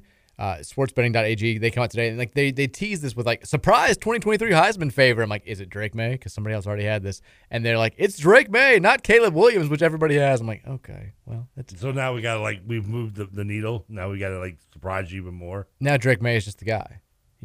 They also have Michael Penix as the co-4th choice with Sam Hartman, and Jordan Travis is also their 3rd choice. So not really, there's nothing surprising. You have I think we the same need to odds. go more outside the box. Make Devin Leary the preseason Heisman favorite. No, let's not go too far outside the box. I mean, let's keep it in the box. So I think we talked about this last year. Mark Story, the Lexington Herald leader, is kind enough to invite me to do the Sportsman of the Year. Austin Reed, Heisman. Austin Reed, there you go, Heisman. They do the Kentucky Sports Person of the Year. Yes. And they give you that list, the nominee list, which is like 500 people. Wouldn't know. Never been asked to vote. Well, we can get you on there. He's always like, we need more Louisville people. Tell me who to put. I usually just send like the Card Chronicle people. But we'll get you in there next year. For years I listened to TJ and Nick talk about who they're voting for. Never have either one gone, Trevor, we should get you a vote. We'll get you a vote. Look at you. The thing is, your vote means nothing because it always winds up being a UK person every year. Like in the top 10. I'm shocked. The year that Lamar Jackson, I think Lamar won the Heisman year, but the year he was the MVP, I'm like, well, he's got to be up there. He was like 7th. He's like behind horses and horse trainers, and everybody's good at UK. Like last year, Wan'Dale Robinson won it. Don't get me wrong. Yeah, but who else would have won last year? I mean, I don't know. Danny Busboom Kelly, somebody like Jeff Walls, somebody. Football's going to always, unfortunately, trump volleyball, regardless of the stature of success. It is, but again, if it's like Wan'Dale Robinson was fine, but he didn't. What did he really do? He had a pretty good year and was a Kentucky kid. I mean, But again, sports person of the year. I know. I'm just saying. I mean, like it's silly. Like Lamar won it when he won the Heisman. He did, but he didn't win it when he won the NFL MVP. Yeah, which I thought was kind of. Who won it that year? I think I've had this debate. It was someone dumb. It was somebody. I don't know. I want to say there was a reason to argue it, but it was like a Kentucky coach who I think it may have been like the volleyball coach or something. Well, I don't know. Like every year, like our votes don't matter, and that's why I think Story knows that. He's like, I try to get more votes from Louisville people, so I always try to vote as honestly as I can in any of these things, like take my fandom out of it. But this is the one where once I get past like the top 3, I'm like, I'm just putting Louisville people in this because they're not going to be like nobody else is going to vote for Haley Van Lith for anything. Nobody's going to vote for Claire Chaussee. I'm getting her in there, but I did have to go with Oscar Tshiebwe was my number 1. I mean, he was National Player of the Year. Yeah, what are you going to do? Hard to argue that. That seems like a no-brainer. So you're just basically you just went on this entire spiel about how Kentucky gets all the bias, and then your vote was for Kentucky. He deserved it. Like Wan'Dale Robinson last year did not. I feel like you just wasted my time with that whole rant. Well, who would you vote for? Oh, I have no idea. You'd vote for Oscar Tshiebwe because he deserves it. Who else was on the list? I mean, every person who's done anything in Kentucky. There are a million people on this list. I might have voted for Mike Rutherford returning to radio. I'm not on the list. Well, I would put you on there. They got like 15 Albieros. They got Yasir Abdullah. Jair Alexander's on the list. Mitch Barnhart's on the list. Why is Mitch Barnhart on the list? I mean, I kid you not, there have to be at least 100 people on this nominee list. You get high school players. You've got like Elijah Justice, the Bullet, who coached Pikeville to an All-A Classic.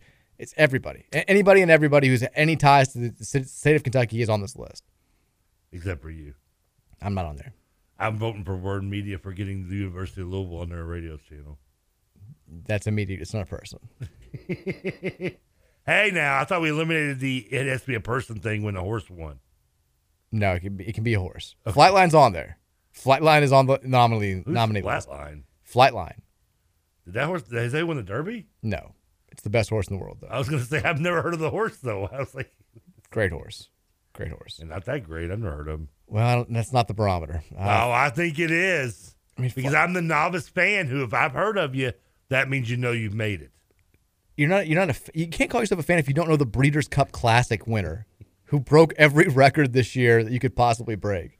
I mean, how am I supposed to know the Breeders' Classic winner when I forget what even the Breeders' Classic is? Exactly. That's why you can't say you're a novice fan. You're not a fan.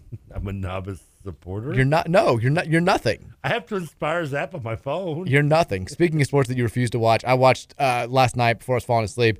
Couldn't watch all of it. Rafael Nadal losing to an American, Mackenzie McDonald, in the Australian Open. It's Australian Open time. One of my favorite times of the year because it's on at like 3 a.m. I'm a night owl. I used to watch it all the time. Yeah. Now I'm a little bit less, but it's over. The changing of the guard's happening. Nadal's done. I thought he retired. No, he's still playing. He might win the French again, but Federer's out. He's retired. Oh, that's who retired. Okay. Nadal is slipping. Djokovic is still really good, but maybe not as great as he was 4 or 5 years ago. Player and MVP of the NBA. That dude can do it all. Well, that's Jokic. That's different name. But I watched that last night. I'm like, it made me a little bit sad. I never liked Nadal because I was a Federer guy, but he's seen him at 35 not being able to move the way that he used to move. I'm very excited for this Netflix tennis show and the Netflix golf show. What was the tallest good tennis player? I mean, John Isner was like 6'8". That's pretty tall. Yeah, he's big time. Who's like the Randy Johnson of tennis? Probably Isner. Really? Yeah. Most tennis players your average maybe 5'10". Isner's 6'10". I take it back.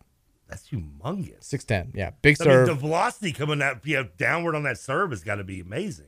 He's playing in the Australian Open tonight, 10:55. He's never really won anything though. No, he does have the record for the long. He played in the 3-day match at Wimbledon that went 55 games in set 5 a few years ago.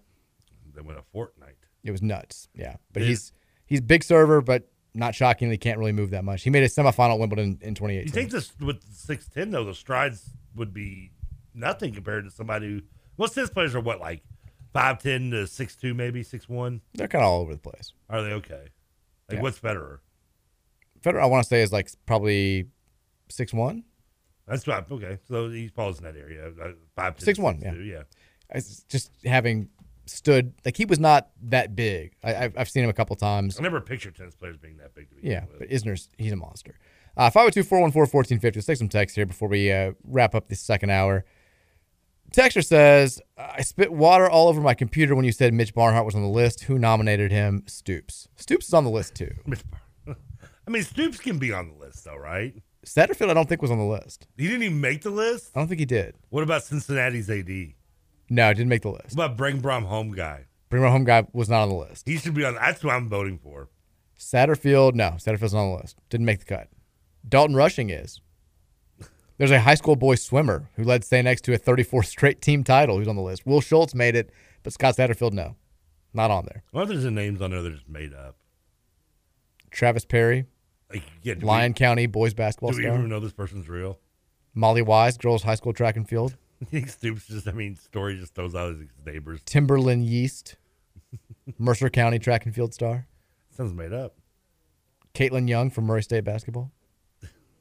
Kaylee Toe, college softball. Shantosh, Blue City. Love Shantosh. I'm voting for Shantosh. That's the guy who was intern Jenna. That was her family friend. She got his tickets to the game. Oh, okay. Yeah, he's a good guy. Texas says, watching Mike Bray and Leonard Hamilton coach against each other last night was an inspiration to me that anyone can stay at a job for 20-plus years no matter how mediocre and underachieving their results may be. Well, they both had their nice little runs, and Bray has been bad for a while now. Leonard Hamilton is starting to revert to who he was at the beginning of his tenure. It's been a while. I mean, it's just post-pandemic, right? I mean, I guess it's been a while. Yeah, and pre his nice little 3-year run there, he was not great. Results weren't terrific. I mean, I guess, yeah. I mean, pandemics now, we're on our 3rd year. I guess that can be considered a while. Leonard Hamilton also is I know he looks like he's 50, but he's also 75 years old. He's getting up there in age. He doesn't look 75, though. No, that's what I said. He looks like he's 50. But Black don't crack. People forget how old he is. He's up there in age. Yeah, they had a great run from 2018 through, I guess, the bubble year. They went to the Sweet 16 and the COVID year. And then now they were bad last year. They're terrible this year. And it's kind of it. I mean, you forget he had not gone to an NCAA tournament before they made it in 2017. They'd missed it 6 straight years. Yeah, I mean, Florida State was. I mean, he's right there with what was the coach's name that had Bobby Sir and now them. One ended up going to DePaul and cheated at DePaul too. I'm drawing a complete blank on his name now. You think he's like him? Yeah, I mean, I was gonna say. I mean, they're by far probably right there with the most successful coaches at Florida State. Yeah, I mean, probably. I mean, you look at all these programs. Durham too. You remember? Let's not forget Florida State beat Adolph Rupp in his last game ever. Did not know that. Otto Perry, a Louisville kid, was starting point guard on the team. But he was just kind of whatever. I mean, he had made one Sweet 16 before 2018. That was his big knock. He'd been there since 2002. He made one Sweet 16, and then they make the Elite Eight the year after that. It's just kind of. I think now it's on the downturn. The Bray thing is surprising. I don't know if he just got too comfortable. Kennedy, by the way. Thank you. I don't know if he just got too comfortable or what, but they have been every year. They're everybody's breakout team. They've got the right combination of players. They brought in some good recruits. They got guys coming back from last year's team, and they have just been downright bad for 5 straight years now. Well, they were in a tournament last year.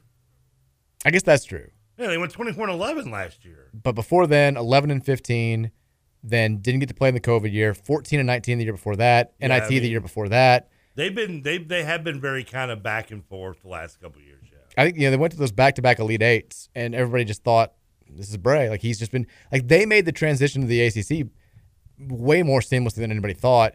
They won the ACC tournament in their 3rd year in the league. They were so good for so long. They always were in the tournament, and then they've just become not great. I forgot that they were good last year. I guess like I said, it looks like they've been kind of on every other year basis right now since right before COVID hit, and then well, this is 2 bad years in a row. But this is 2 out of 3 bad years in a row. Yeah, it's true. Well, they were a first 4 team last year because the COVID year they went 20-12. So yeah, but that was I remember they weren't going to make the tournament. Possibly. I mean, they were 22-10 last year, and they were the second to last team in. They beat Rutgers in the first 4, and then they beat somebody in they upset Alabama. Yeah, in the first round, and then lost Texas Tech. Thank you. But it was, it wasn't a rousing performance by him. But but it's just, for Notre Dame standards, I wouldn't be like ready to like get rid of them if I'm them. No, I wouldn't either. But they've overly committed themselves to him. You got to give them probably at least one more year. But if you're going to be, they're 1-7 right now in the conference. If you're going to be like a 3-4 win team in the ACC on an annual basis, you've got to. If I'm Notre Dame, Mike Bray has earned at least 3 straight bad seasons for me. Text says, Mike, what happened to Bray? I feel like he was an awesome coach, and he's just lost it since the year Bonzie Colson got hurt. That was the year where they should have been way better. I still don't think he's lost. I think he's still a good coach. I've never disliked Mike Bray as a coach. Oh, I love Mike Bray, but I do think that they've taken a significant step back in recent years. That's their only NCAA tournament appearance since 2017, and they were one of the last 2 teams in. They're the only ones that have had some bad years the last couple years, though, out of nowhere. That's not Look last. at us. That's not last couple. That's the last 6. Like I said, if I'm Notre Dame, Bray has a bad year this year, which is obviously in the midst of. I'm like, okay, listen, you're gonna have to have like 3 like bad 15-win seasons for me to consider getting rid of you if I'm Notre Dame. Well, this would be 3 in the last 5 years. Well, but last year doesn't count because it has to be 3 in a row. 3 in a row. That's 3 in a row. No, that's your standards are too low. Oh no, Notre Dame. What was Notre Dame going to go get? Somebody who can do better than being sub 500 in 3 out of 5 years. Look at the coaches they had before. You had Doherty the 1 year, and God forbid, I don't know how they had John McLeod so long. You want to talk about bad? It's Notre Dame. Notre Dame attracts still. I know it's a football school, but it will attract a decent name. It's not a bad job. Mike Bray is the most successful coach they've had in their school history, probably. Digger Phelps could be debated, but that's because he was there for 50 years. Yeah, it's still not saying that much. And all the good days are behind him for the most part. They again won NCAA tournament since 2016, and they were the second to last team to make the field. It's not a great run. Texture says the continuation of the Mike Boudreaux photo. Stop putting my face onto these George Costanza photos. Let me see it. I don't even know where you got this picture, but props from my wedding, I think. I got it in black and white or something. Yeah, it's a wedding picture. This looks so bad. Don't tell you I never did anything, Mary. That looks as bad as when he had the Groger photo redone. Oh, God. They put the little stick figure in the background. Texas, I'm confused what happened to Kamari Lands. This summer he was being hyped up, and he's shooting 27% from the field. Yeah, that was. He was hyped up. I think it was. No, he was being hyped up. I talked about it on the show. I said I get very little information out of basketball these days. The one thing that I keep hearing from people who are going to practice is, 1, Brandon Huntley-Hatfield was looking really good, and 2, believe the hype on Kamari Lands. Everybody went to practice, said he's looking good. Kenny Payne added to it a little bit and said, for us to be a good team this year, we're going to need Kamari Lands to play like a sophomore or a junior. He can't play like a freshman. We need him to step up and act like a veteran. And you see flashes, but we have yet to see him really put together anything that would indicate that he's going to be like an all-conference type college player. I'm not saying it can't happen. A lot of guys look bad as freshmen, and then something clicks sophomore year or junior year. But he hasn't, just from me personally, he hasn't been as good as I thought he was going to be right out of the gate. And maybe my expectations were too high, but I thought he would do more for us this year than he's done so far. Now, still, who's to say that he doesn't have a big last month and a half and sets the tone for his sophomore year and he has a breakout season then? But as of yet, I was expecting him to be a better player right off the bat than I was. Were you expecting it or were you hoping for it? Expecting. I didn't. What I've gotten is I'm content with what I've seen from Lance as a freshman. He's been obviously up and down, but he's made progress and strides over the last month in improving as a player. So I have no problem with the. I'm okay with freshman Lands and very excited for sophomore Lands. I still have hope. I just thought he was going to be a little bit more polished. He was a fairly highly touted prospect coming. 4-star kid. I just don't come in. I don't ever assume anybody's going to look like one and done when I see the freshman. I didn't expect him to look like a one and done. Yeah. I expected him to look better than a guy who's shooting 29%. Well, that's not good. He's 27% from the field. Texas says Louisville should go grab DJ Callip and Shamar Morrow. The all I do is win guy? Shamar Morrow was from, he was on Last Chance U. Go ahead, bring Coach Mosley as well. Yeah, I think Shamar Morrow, last I saw, wasn't playing for them. I know he was on the roster, but I don't think he's playing. And if we're just grabbing random JUCOs, then at least get some that have been on TV. Maybe we'll get some publicity out of it. Did we ever do that when we was Masterpiece Kid? I like Hersey. Mosley, isn't it a coach at Oklahoma? What? Isn't it Oklahoma's coach, Mosley? Porter Moser? Oh, Moser, that's right. Text us, how much is our recruiting budget again? We put on these massive events, we spend millions, and we get none of these players, and then we end up offering an unranked JUCO who's never visited. At least the NCAA cloud is cleared up. Look, none of it sounds good right now. There's no way around it. I'm not going to sit here and spit in your face and tell you that it's raining. This is not a good look. I don't think that's how that thing goes. Yeah, it is. Those pee on your shoe until it's raining. I've heard spit on your face. I mean, most of these things don't have just one way to tell it. There's also a very much dirtier version that we cannot say on radio. The point is, yeah, this looks bad right now. You had a huge event with Louisville Live. You brought in Jack Harlow. You did it Slugger. You had these big-time recruits. And that's an event that when we were doing it on 4th Street, when we did it at Churchill Downs, it's paid off for us in the past. Like you can say what you want to about the way that they ended up panning out, but Louisville got multiple players in that class that was ranked in the top 10 in Chris Mack's second year because of the Louisville Live event, because of that visit weekend. We got Aiden Gahan basically because of that weekend, who at the time was a highly touted prospect. Ended up not helping your point. Trevor, I just prefaced the entire thing by saying they didn't end up being good college players. But when you go after a kid who's number 29 in the class at the time and you get him, that was seen as a big win. You don't know how this is going to play out. We're getting none of these 4 or 5-star kids that are visiting campus. They're not. Some of them aren't even listing us in the top 5. The ones who are, everybody's saying that they're already done deals for other programs. And now the kid that we have offered, which is it's a big story that we're even hearing that we're offering a kid, which is kind of an issue in and of itself, is a JUCO player who has no information about him out there. It's, again, he could wind up being a great player, but right now when you're seeing this story and your team is 2-16 and the players that we thought were going to be key players, key contributors for us this year haven't popped the way that we were hoping they were going to pop, it's a tough sell. And I mean, Kenny Payne's not dumb. He knows that. He knows that. I'm sure he knows how this looks, but he's banking on himself. He's banking on his own judgment, and he thinks that Karan Davis and whoever else he's going to offer can really help the team next year. And all we can do is hope he's right, because it's tough to sell it on yourself. Like it's tough. I'm having a hard time buying into it. Hope is a good thing. Maybe Sometimes the best thing. I mean, it's the only thing we got right now. Texas, it's been a while, but I wanted to remind everyone that Mick Cronin sucks. It's been a while, but I still know that Mick Cronin sucks. Number 3 team in the country. It's been a while. I'm telling you right now, that UCLA team is good. They're primed for a run. They'll lose earlier than they're supposed to because Mick Cronin is the coach. I will bet you right now that they won't. Oh, really? What's the bet? I don't know. I mean, I'm betting you right now, if you're saying they're going to lose first weekend, it's not happening. What was didn't I make a bet already about? Oh, it's the Giants and Eagles. Oh, yeah, you guarantee to win. Yeah, but if the Eagles don't win, I got to shave my eyebrows. That's right. Texas Mike, we don't need nice. We need you to be honest, like you were before Payne was hired. The truth hurts. I feel like I've been perfectly honest. I think a lot of people think that I've been too honest.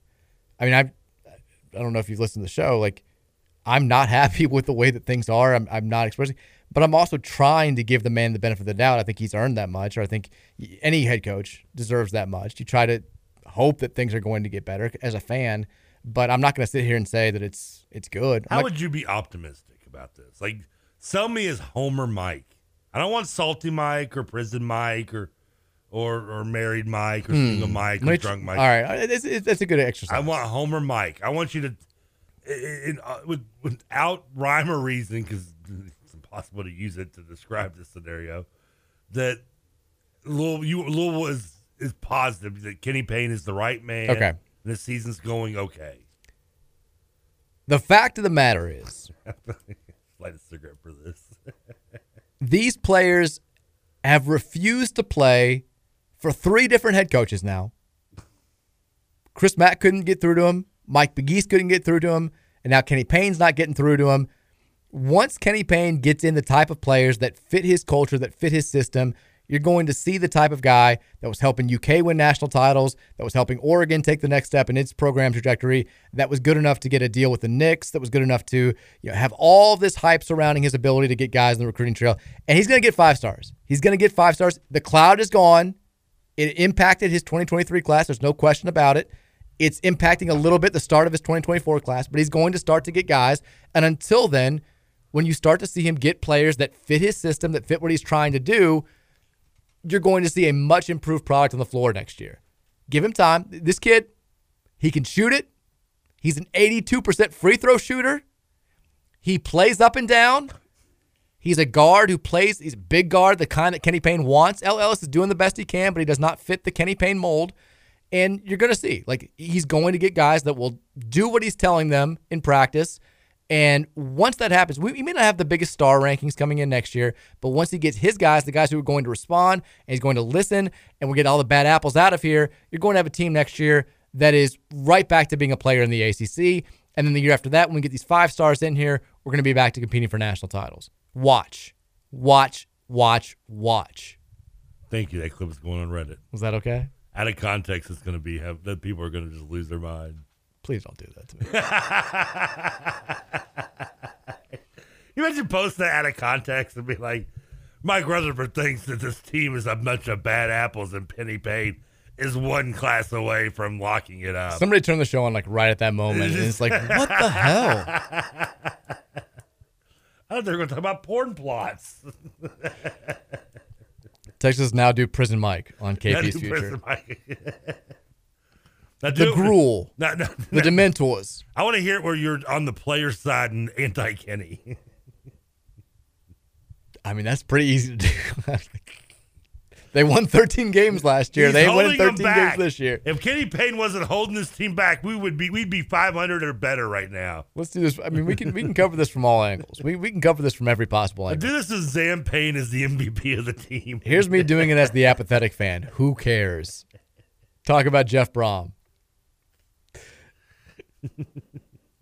Texas has 2 thoughts in your recruiting comments, Mike. The first is, any player who hasn't signed a national letter of intent is fair game with the right money. Second, you asked once if the recruiting agencies were wrong about our b-ball guys. Check the star rankings on our football transfers. The high school ranking is always higher. And the transfer guys? Yeah, I'm not really following that. I mean, if you haven't learned at this point in your life that you can only take a star rating from about a recruit, whether it be transfer or a high school kid, with a grain of salt, then I don't know what to tell you. Sure. But, I mean, this is a unique situation that this kid has no recruiting profile at all. He's not even he's not on any top 100 JUCO list. You can find more Google searching us than you could this kid. Oh, 100%. There is a... if I Google my name, I'd find more stuff about me right off the bat than I would this kid. Yeah, probably. I mean, there's not a whole lot out there about him. I don't, and maybe he is let's use the phrase. He ready for the Homer Radio back? Diamond in the rough. Diamond in the rough. He's Buddha. What was Shaq's name in Blue Chips? I don't know. I can't remember either. Maybe maybe that is the case. But we're right back in the same spot that we've been in for the last the 10 months that we've been in here, where the only major defense of Kenny Payne is I trust this guy, right? That was the case this summer before we started recruiting. It was the case this summer when the roster was not taking shape the way that most people wanted it to. It was that way this fall when we only had 1 guard on the roster and you were hearing some negative stuff out of practice. It was that way when we lost DJ Wagner, when we didn't get AJ Johnson, when we didn't get any of the other kids we were going after. Yeah. It's all been trust KP, trust KP, trust KP, trust KP. And here you are again. It's a JUCO player from the West Coast that nobody had heard of before this week, who has no internet profile, no footprint anywhere. Good numbers this year. He's the second leading scorer in the conference they play in, but it's not going to excite anybody outside of people who are like, I trust Kenny Payne, and it's all you can do right now if you want to have hope for the immediate future. Can we not get the leading scorer? Somebody asked that too. They're like, if he's number 2, why don't we just go after number 1 at this point? And where's this JUCO at? In Los Angeles. Okay. Yeah.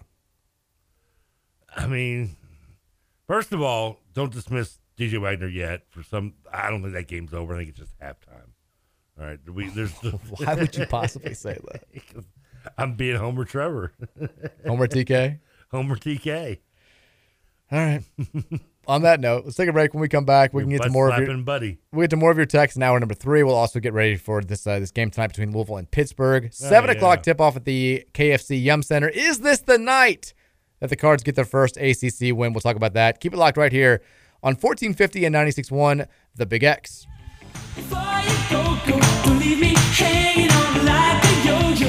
Wake me up before you go. I don't want to miss it when you hit that high.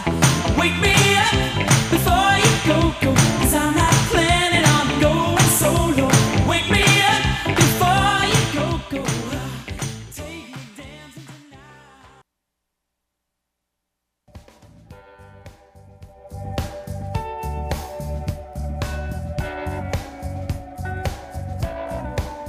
I seen the sun coming up at the funeral at dawn of the long broken arm of human law. Now it always seemed such a waste. She always had a pretty face. I wondered why she hung around this place.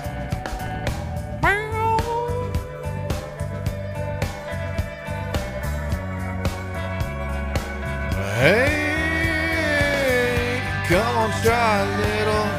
Nothing is forever. Is that the Wallflowers? What's that? Like the Wallflowers? I like the song. They're playing, they actually had. This is the only song I think I know by them, really, though. They put in, it's kind of the only one.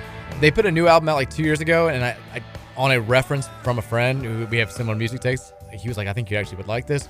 It was really good. I was kind of surprised they had disappeared for 18 years before making the album. 18? This song came out like the mid-90s. Well, I remember they had a CD when I was in high school, too, that people liked. Well, a lot of people put out music that no one knows about. I mean, And then Jacob Dylan did some brief solo stuff.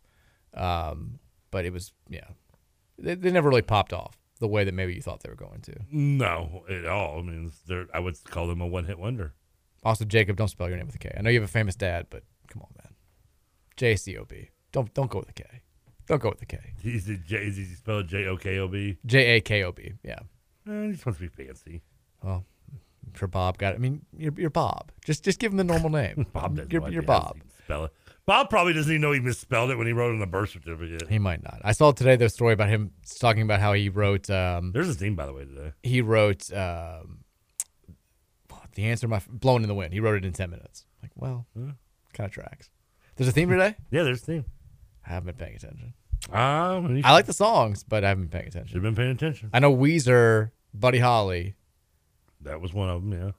And then Wallflowers, One Headlight. Yeah, that's been a play. What else have we had today? You had Wake Me Up Before You Go by Wham. Okay. Cherry Pie was the first song we played going out. Okay, that's right. No, we'll get there. And we got one song left. Oh, and then we had Everybody Have Fun Tonight. Okay. All right, well, we'll figure it out. We'll get that theme together before 6 o'clock. It is a game day edition of the Mike Rutherford Show. Welcome to the 5 o'clock hour. We're getting you ready for tip-off between Louisville and Pitt tonight at the KFC Yum Center. ACC Network has the television coverage, 970 WGTK on your radio dial. They'll actually be kicking off their pregame coverage at about 5:30, but keep it locked right here. Once we get off the air, then flip it over. See what Paul and Bob and Jody, what do they all have to say? Getting ready for tonight's game between the Cards and the Panthers. Pitt is a 9.5-point favorite over Louisville, which, of course, is still looking for their first ACC win. Pitt, by the way, 12-6 overall, 5-2 in the ACC. One of the, I guess, more pleasant surprises in the conference so far this season. And if you're wondering, what do they do well? What don't they do well? Here's the big reason there's a reason for optimism, and I think there's a reason for pessimism. The reason for pessimism is they've got 4 really good guards. They are deep, they are talented, they are experienced. There's 4 of them. And I don't know if you guys have heard this, I don't know if you know that this is a thing, we basically have 1 guard. And that's not I've heard, wait a minute, since when? Pitt also, they did the thing that I think we wanted and we're hoping Kenny Payne would do. They killed in the transfer portal. So those 4 guards that I mentioned, Burton's back from last year. He's been there for a while. He's their best player. But they went and got Nelly Cummings, who played at Bowling Green and Colgate. They got Greg Elliott, who'd played at Marquette. And they got Blake Hinson, who played at Iowa State and Ole Miss. Those are three guys that have played over 337 career games in college. All of them are putting up big-time numbers this season. They're all, I think, averaging over 10 points per game for this team. The other guy that they got, it was a transfer last year, Nike Sabande, is their best bench player, another guard who came off the bench to score 31 against Georgia Tech the other night. They shoot it well. They're the only team in the ACC that has three players that have made 30 or more threes this season. Hinson's 6'7", plays the forward spot, but he's their best three-point shooter. He's made 38 this season. Shoots it really, really well. And it's not an ideal matchup from that standpoint. I mean, Burton is... Pittsburgh just went out and basically rebuilt their whole team. They did. They brought back Jamarius Burton, he's good. He reminds a lot of people of Bradley Wanamaker, if you remember him at Pitt. Oh, yeah. He's not flashy. He's a good shooter. He's quick enough with the ball in his hands. He's a really good passer, but just knows the game, hard-nosed, really physically strong, is a tenacious defender. He's going to get on LLs tonight, I would be willing to bet. And he's playing really well in conference play. He's averaging over 20 points per game in their 7 league games and is a really good foul shooter as well. Gets fouled a lot and shoots about 89% from the free throw line. Now, the reason for optimism is, if you remember, their best player this season, the guy who really got into it with Malik Williams the last couple of years, was John Hughley, their big man. He lit us up, and he and Malik always got in fights. They always got teed up. He's out for the year. They do not have a dominant inside presence. They've been playing maybe the best name in the ACC, Frederico.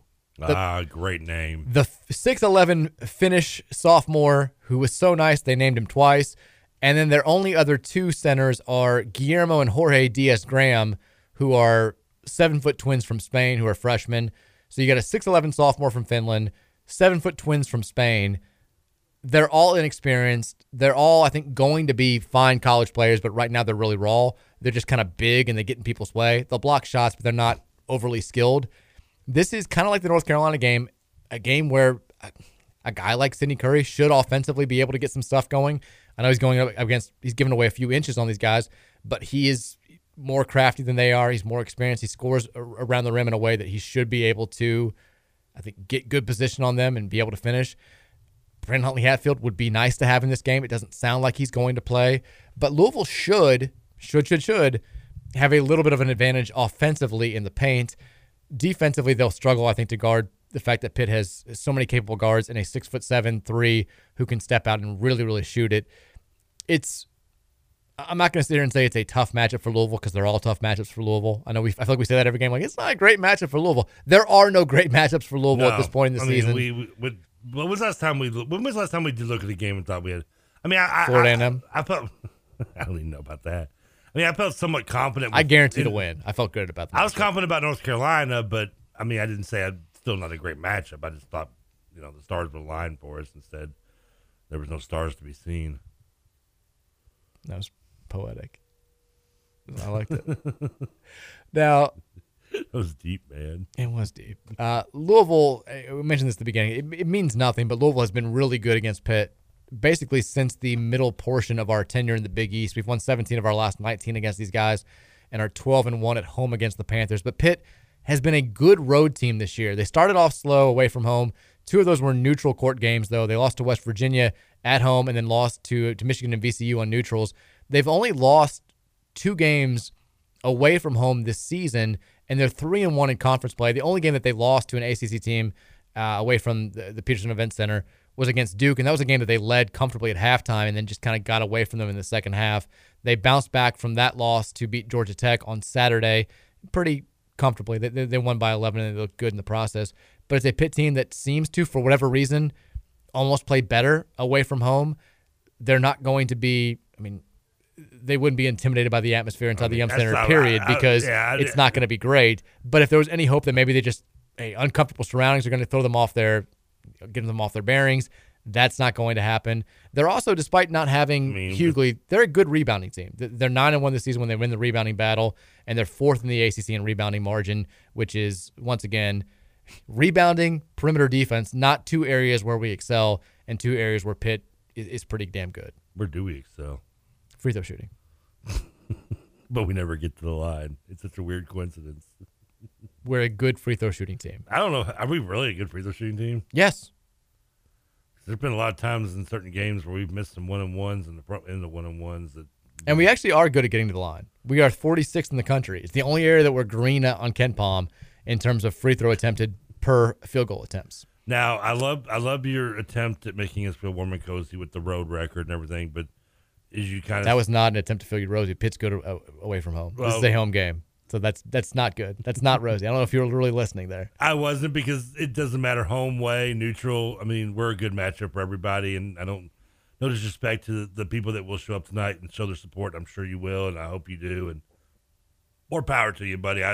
Everyone there should get a free slice of pizza for just showing up to the game, to be honest with you, if you ask me. But it's not going to... The atmosphere is not going to make an impact or effect. Yeah, that's what's up. I know. Yeah, they're a good road team, and our atmosphere sucks. Now, North Carolina wasn't a good road team, and it didn't matter. So yeah, I mean, that's which I saw coming. You didn't. You guaranteed to win. Let's not let people forget. You guaranteed to win over North Carolina.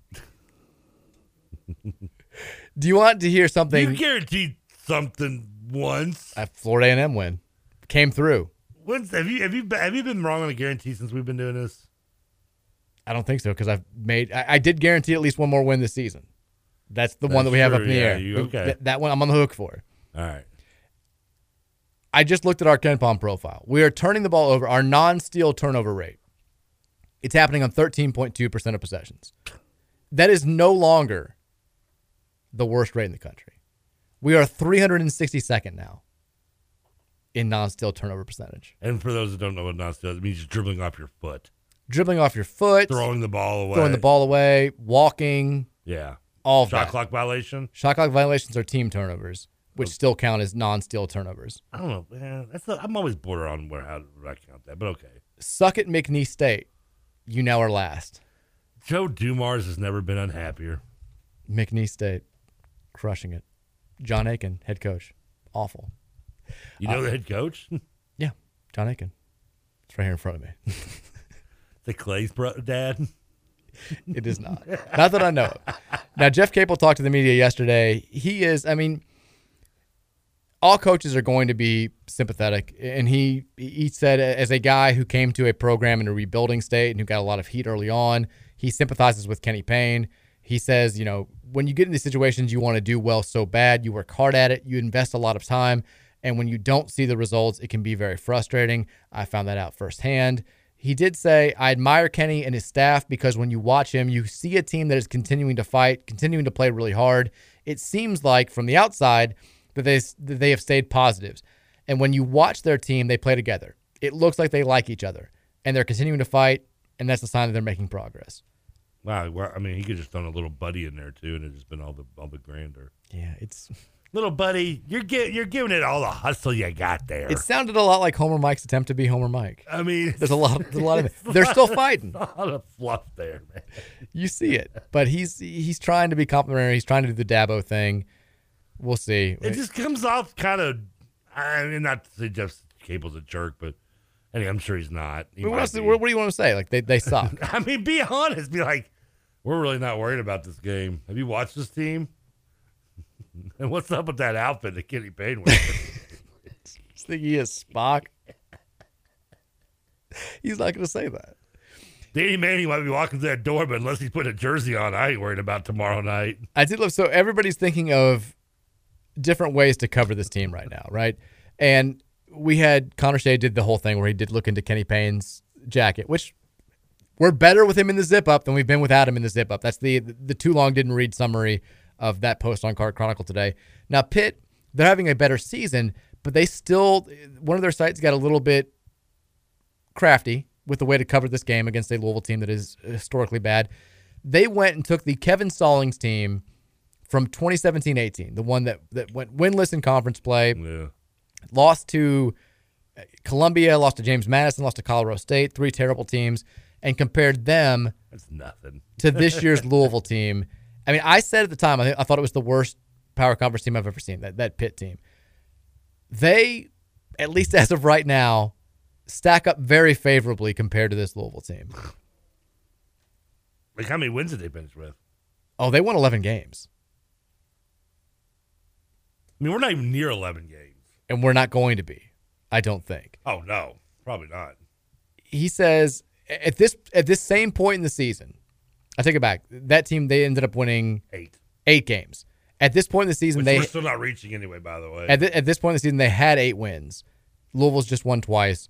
That handful of wins happened for a reason. The Panthers were a better assist rate team. They shot better from everywhere on the floor than Louisville, and they were better defensively at times. They also played a mind-numbingly slow pace to try and limit their limitations. 351st in the country in terms of pace. It wasn't successful, but it's better than what Louisville is trying to do now. All the Cardinals have to lean on is their outstanding free throw rate, which is 44th nationally, and their 71% mark from the charity stripe. But the fact that they commit more turnovers frequently than anyone in America and can't score from anywhere else on the floor largely neutralizes that advantage. I mean, they had a winning record at one point, something we've never had. This is true. They were 8-5 before they hit their losing streak.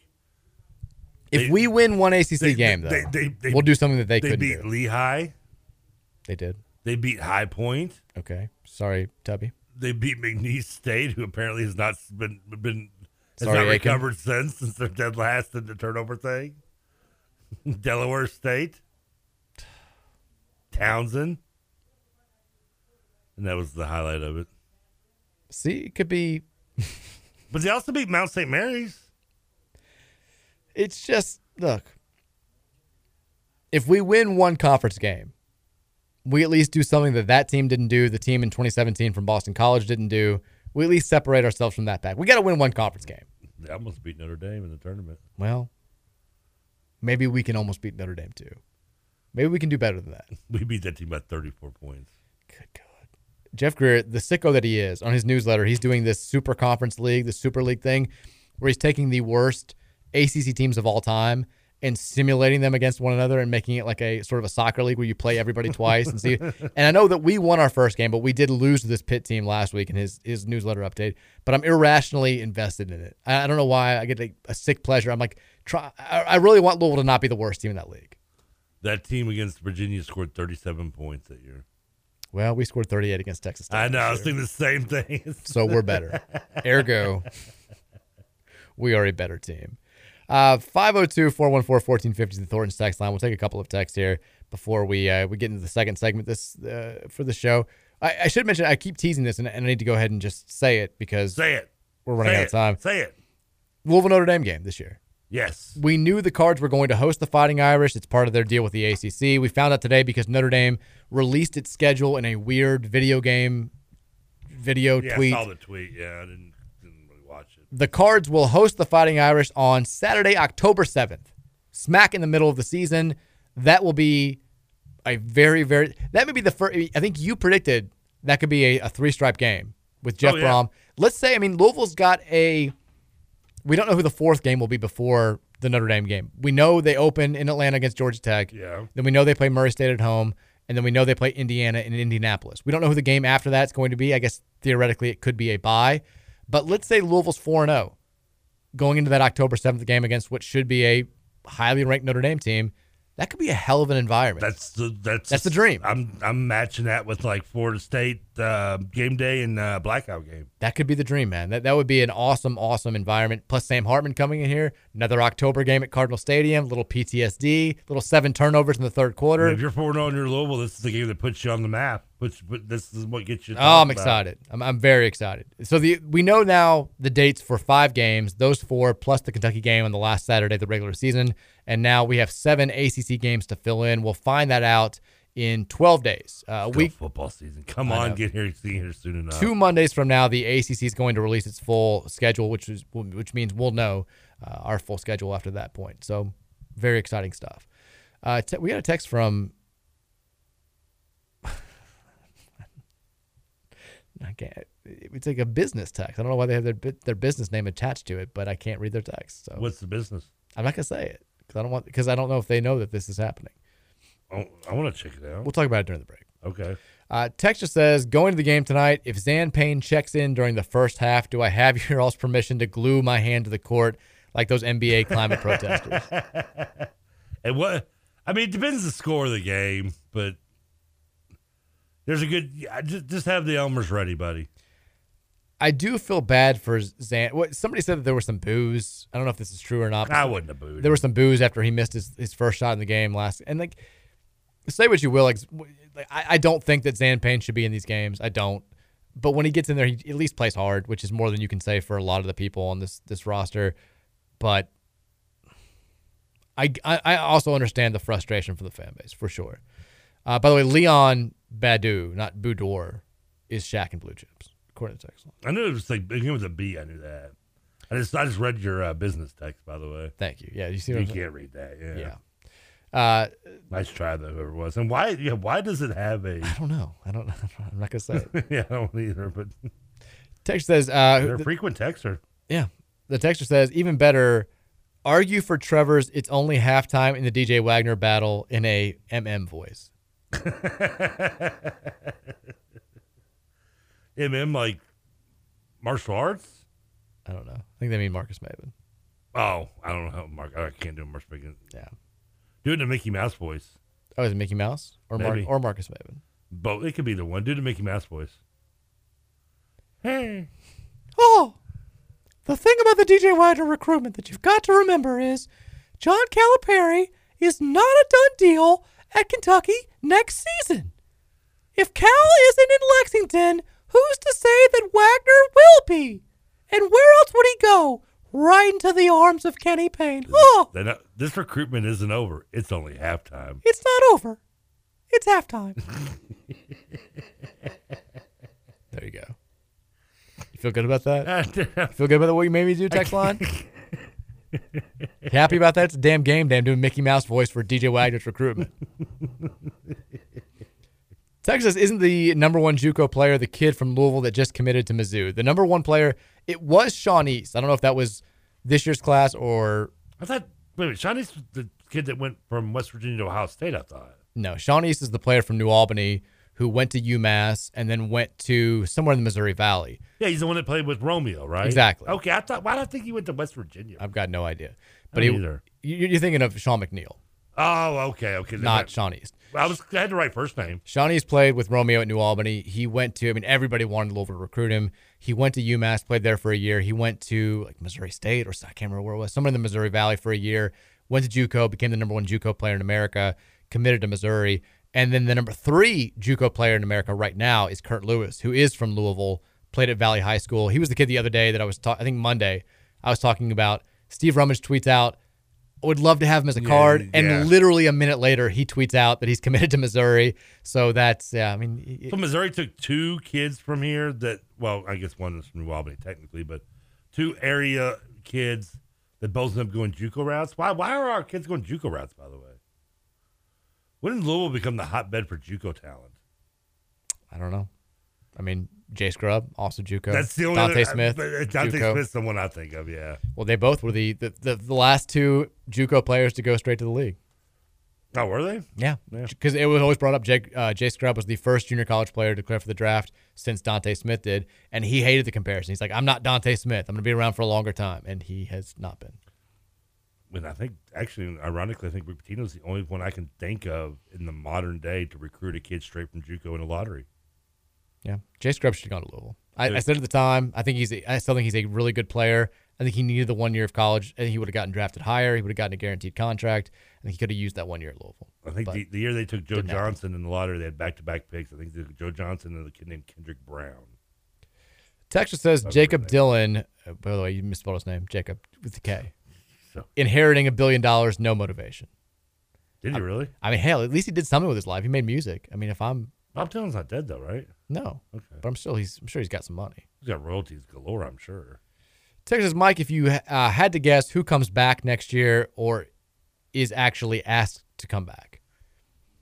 We did this game already. People have asked this before, and there's no way for me. I think the one thing that I will clarify, people keep saying L. Ellis, this is his last year. I'm so sorry that he's going out. He has another year of eligibility. He can come back if he wants to. He can come back. I wouldn't be shocked. I'd be fine with Ellis in a different role.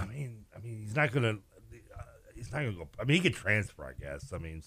Yeah, he absolutely could. I think Curry actually has a year of eligibility left remaining too if he wants to use it.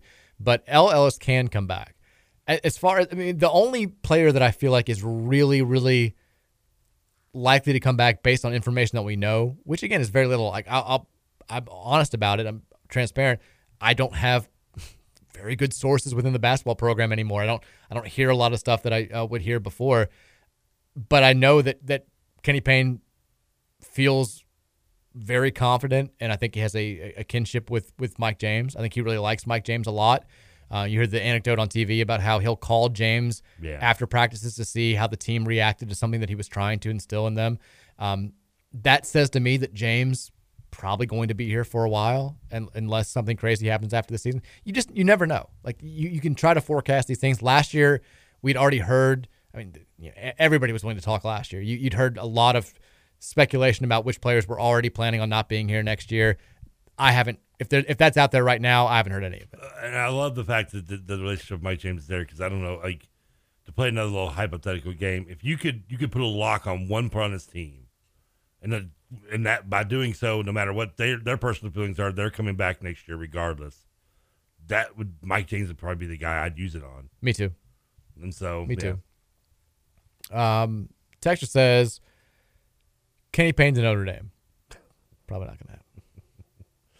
He'd just end up going to back to the Knicks or something, probably, wouldn't he? I mean, yeah. I mean, if he leaves, it would be because he doesn't want to be a head coach. Texted, is the Johnson girl at Sacred Heart still the number one ranked high school sophomore? She is our next fan, Lith. I heard she's a big U of L fan. Zakiya Johnson at Sacred Heart. I think I mentioned her last year on the show. Just remember the name. She's 2025 class. She's got offers from everywhere in America. I don't know if she's still the number one prospect. There's also I like Sacred Heart, Assumption. They haven't won the state title in a while, or did they just win one last year with her? Maybe I think Sacred Heart won it very recently. Okay, yeah. I feel like it'd been a while since I heard the Assumption's never good at basketball. They're more volleyball, right? Yeah, and presentation's never good at anything really. Well, that's collateral damage. Why? I don't know why you felt the need to say that. I'm trying to think of other all Catholic, all girls schools. Well, you've got Mercy. Yeah, I never said Which, by the way, Mercy has a player who's also in the top 5 in that class. Shout out to our guy, Justin Rank. They've got one of the most highly touted prospects in America as well. I can't remember her name. Sacred Heart's always been kind of the head of the Emma Barnett is her name, and she's signed with Ohio. There's another girl there, though, that I think is also really highly touted. The Sacred Heart's doesn't still have the same coach, right?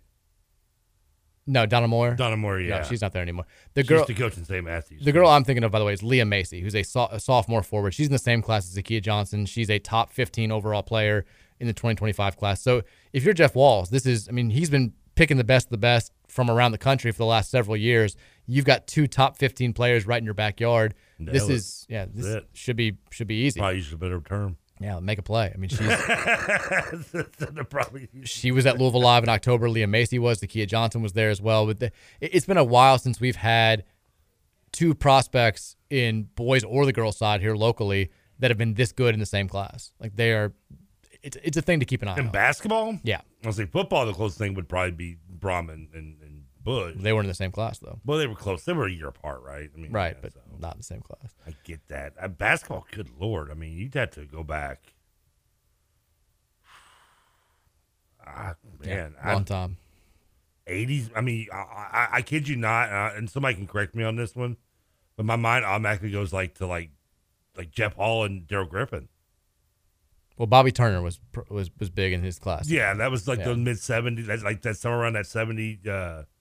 That's that mid to late 70s to early 80. Mm-hmm. Ballard and Mail had some pretty good players. Text that if you could have one on this one before we take a break for the last segment, if you could have one former Louisville player, living or not, join the men's basketball team for the remainder of the year, who would you pick? I pick Edgar Sosa. It's a weird pick. I'd pick Daryl Griffith. Yeah, are we getting them in their prime? If that's the case, I'm taking the best player we've ever had. Yeah, Dwan Wheat. Yeah, we need a guard, right? Yeah. Let's take a break. When we come back, we'll read some more text from you guys, and then we'll make our picks for tonight's game. Cards and Panthers getting ready for action. Pre-game show is starting over on 970 WGTK, but keep it locked right here because we got 30 more minutes on 1450 The Big X.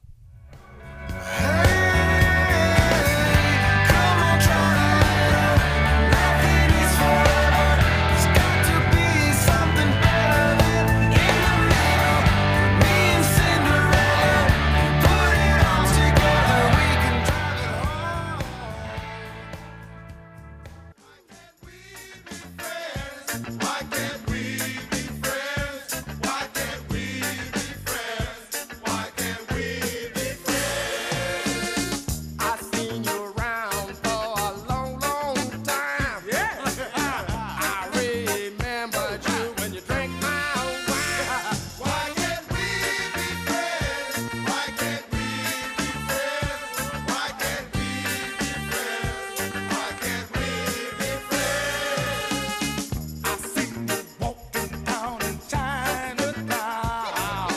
right, what's the theme?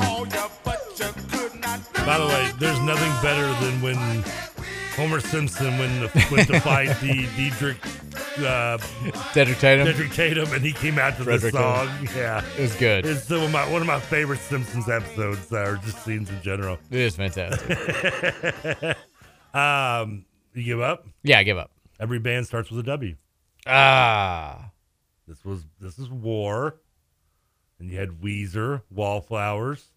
I like it, though. Wang Chung, Wham, and Warrant. Got simple. I like it. That was a good thing. A Wednesday W for us getting the W. I like it. I like where you're headed. Yeah, baby. Yeah, that's what I'm talking about. Let's get pumped. We want them to hear us in the other studio for the first time ever. Let's bleed into the traffic report by getting excited about this game. God knows we got to hear about it. I'm hearing the traffic report right now. I hear it all the time. He hates you so much. I know he does. Does he really hate me, think so? Probably. Mostly because I just don't call him the LG&E guy. Yeah, you do. Louisville taking on Pitt tonight. 7 o'clock is the tip-off time. If you can't listen on 970 WGTK or you like watching with your eyes on TV, then the ACC network is going to have the call for you. Watching basketball with your eyes, if you're a freak that doesn't like just listening to 970 WGTK and imagining how it's going to look, and you want to watch with your own eyes, then the ACC network has you covered tonight. You're not going to have to scramble to find Bally Sports South or whatever, or streaming or anything. ACC network, simple, make it happen. I like the Pac-12 network. Well, Pac-12 network doesn't exist. It's not a real thing. We don't have proof yet? Yes. So let me get this right. You believe in aliens, you believe in ghosts, you do not believe in the Pac-12 network. No. Okay. There's more evidence of aliens and ghosts than the existence of the Pac-12 network. It's not a real thing. I see it on my guide. It's not a real thing. Have you ever tried to click on it? No. Tell me what happens. I did once click on the BYU network. You get signed up for some sort of FBI list if you try to even watch the Pac-12 network. You ever watched the BYU network? Yes, every now and then. My favorite part was I was on there one time and they showed Rudy. Oh, my God. And I'm like, wait a minute. You're telling me BYU, the Mormon school, is showing a Catholic movie? And the best part was I believe they blurred out the word, like, with God and Catholic at some point. Did they really? Yeah, they like, yes. I mean, I never understood why they even showed the movie. It really baffled me. It makes no sense at all. That's a very, very, very silly thing. Before we get back to the text line, Jeff Walz landed himself a new transfer. Okay. Now, knowing what you know about Jeff Walz transfers, somebody that plays in the ACC currently. You're not wrong. Virginia Tech player. Ilea Love from Georgia Tech. I like the name, by the way.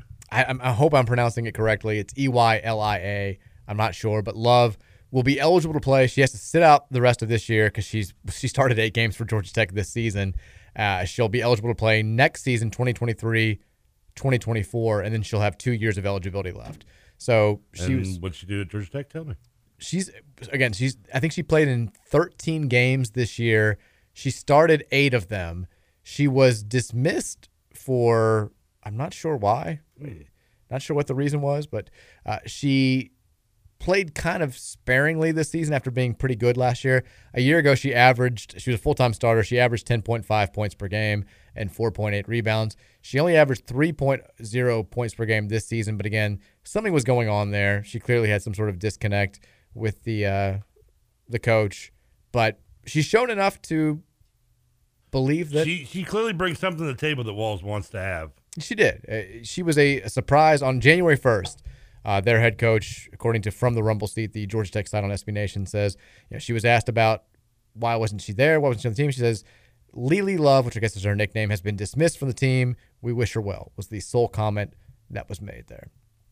But she's off the team. We'll show her some love. Their loss, our gain.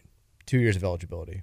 Welcome aboard. Shot 41% from the field last season, and again was a double-figure score for Georgia Tech, for a good Georgia Tech team last year. So, right.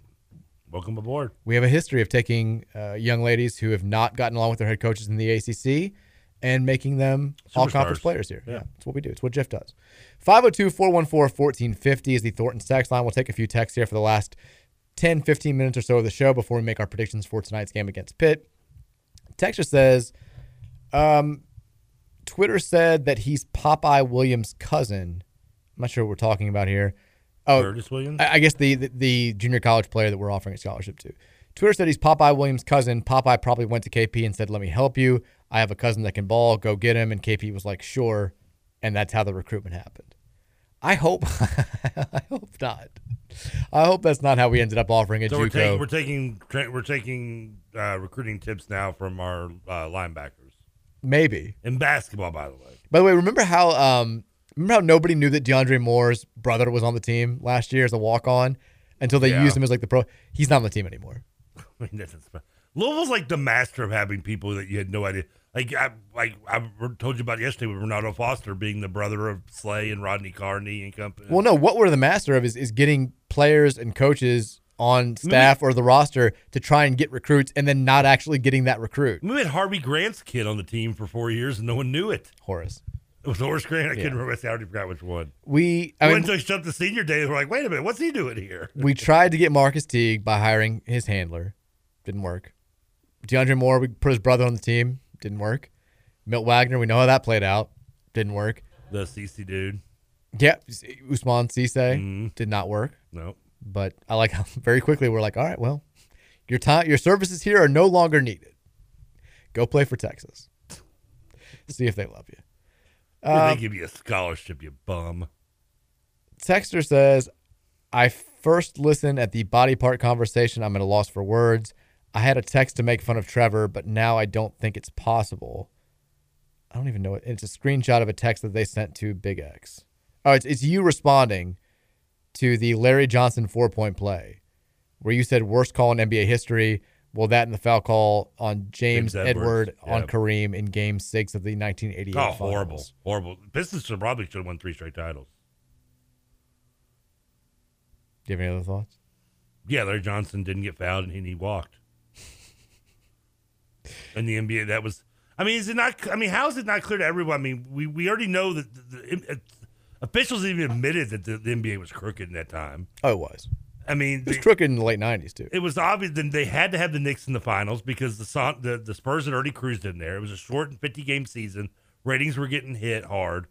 Stern needed a big market team. He'd be damned if he was going to have the Pacers go against the Spurs in the NBA Finals. No one would care to watch. It's Allen Houston's defining moment. And that was he made sure that the Pacers didn't get in, the Knicks did. Fortunately for us, unfortunately for Portland, we did the same thing the next year where Portland probably should have been in the finals. We all know that the NBA cheated to keep them out. It's been public record now. And they probably don't get cheated out if we don't sweep the Knicks right away and get in first. That's where we got burned. See, if the Spurs don't get in right away into the finals and sweep through the West, and we can get there first, then maybe they get screwed. I think you're like just full on NBA anon guy. You're just straight conspiracy theory. I mean, it's not a conspiracy; it's the truth.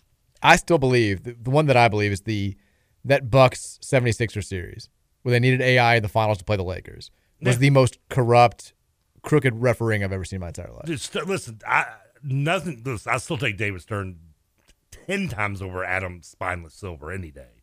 Like that guy has no business running a Dairy Queen, let alone a conference of sports. But Stern was not shy to make things go his way for TV ratings and to get TV shares, and that's how he built the NBA. I mean, let's be honest, he took over an NBA that was showing their NBA finals on tape delay. R.I.P. And yeah, and he expanded a little too much, and I mean, we all know about the cover-up of Michael Jordan and the gambling. Text says, I just hope that Frederico can't finish. Is that a reference to something that I don't get? I don't get it either. Frederico.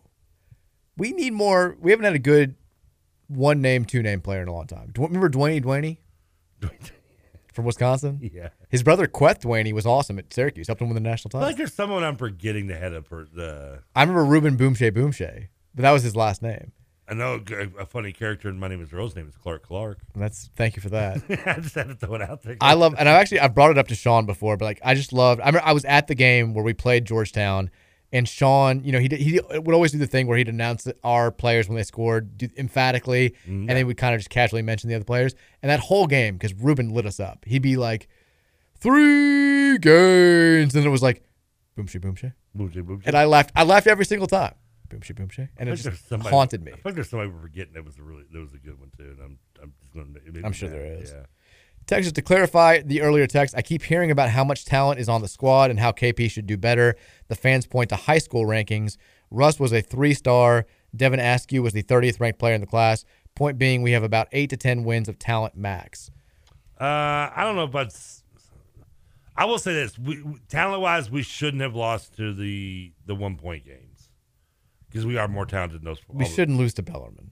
We shouldn't lose to App State. We shouldn't lose to Wright State. That's what I'm talking about. We shouldn't lose to Lipscomb. Those 4 games. But here's the problem with your point, because everybody knows that recruiting rankings aren't an exact science. But the fact of the matter is, when you look back historically, more times than not, the recruiting rankings are more accurate than the programs that have a bunch of 2 and no stars from low majors. Like, none of those programs are winning national titles. But I'm judging. Case in point, our team 10 years ago that won the 2013 national title had the exact same starting lineup based on star ranking that we have right now. 1 5-star, 3 4-stars, 1 2-star. That's why 1 3-star. That's why I don't get really too bleeped about star rankings half the time.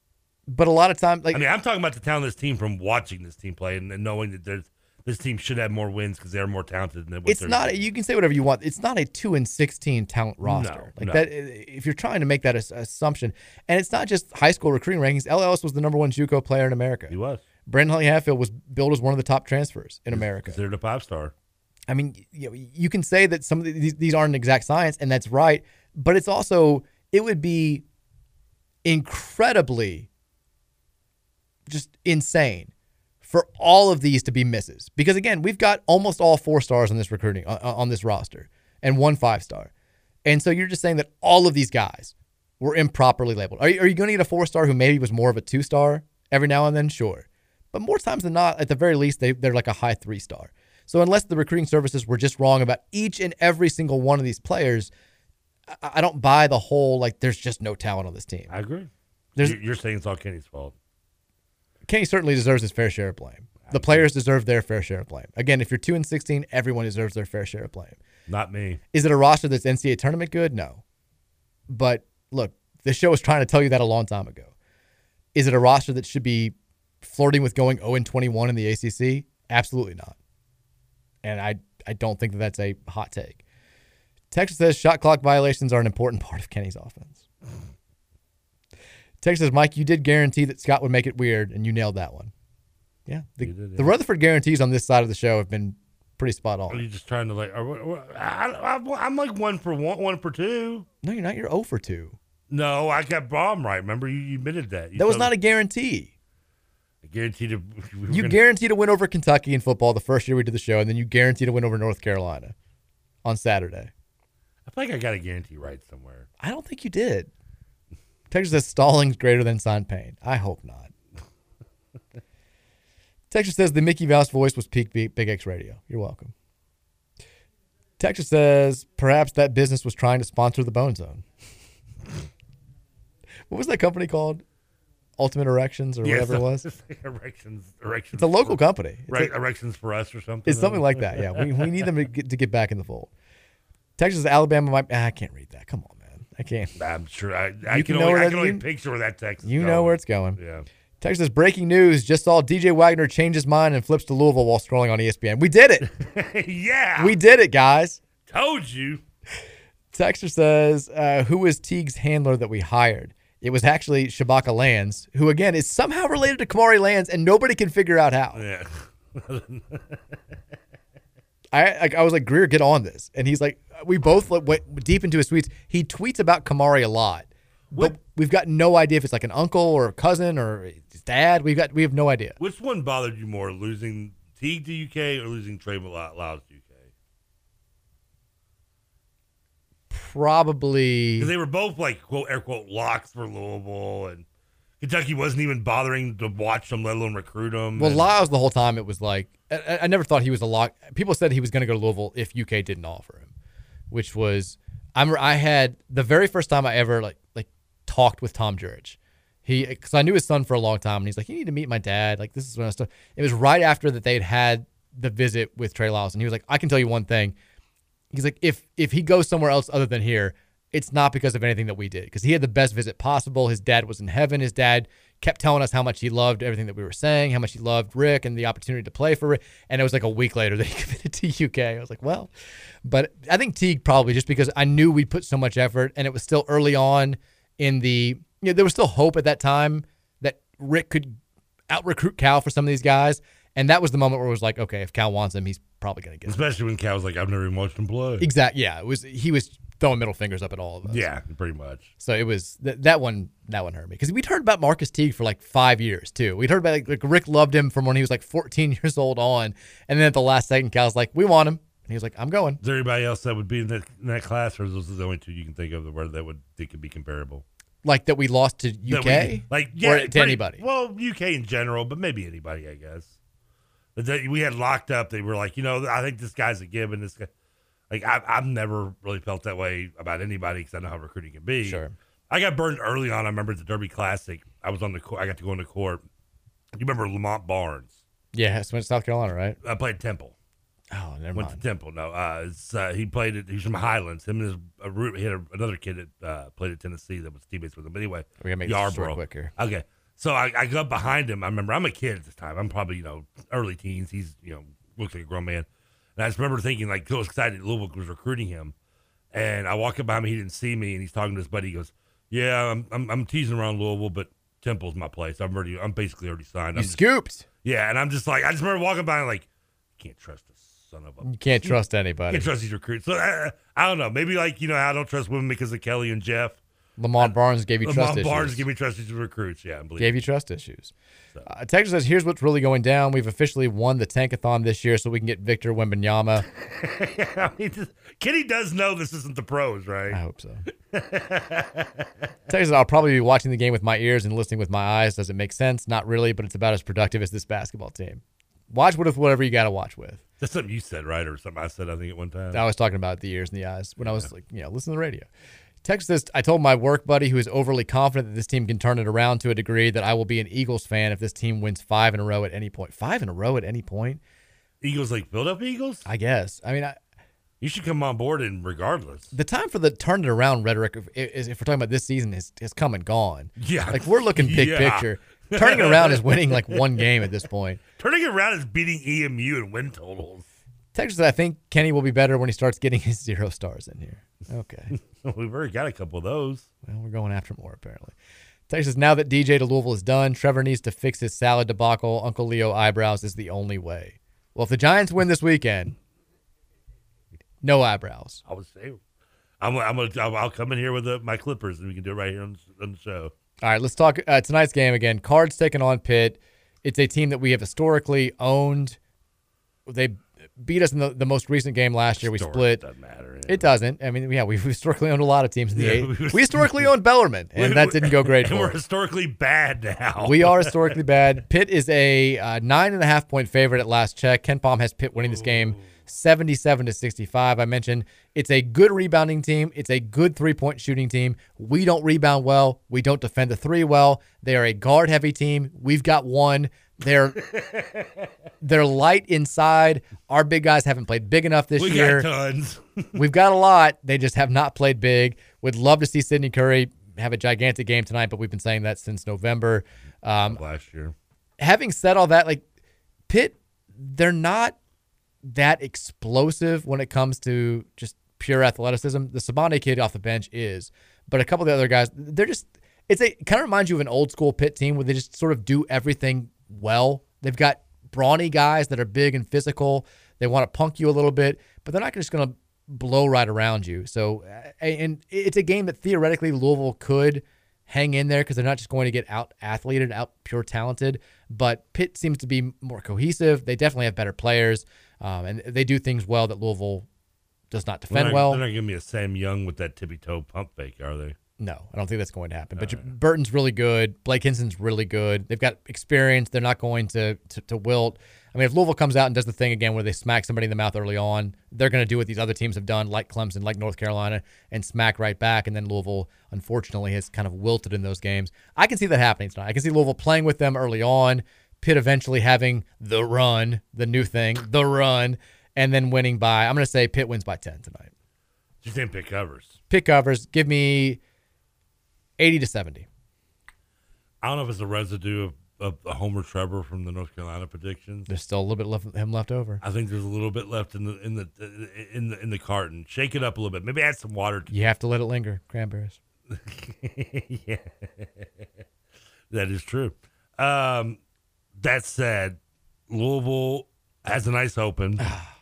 Louisville gets caught in the run in the second half this time, leading at halftime. Okay. And Louisville fails, just can't get over that hump still at the bottom in the end. Pittsburgh wins by 6. Okay.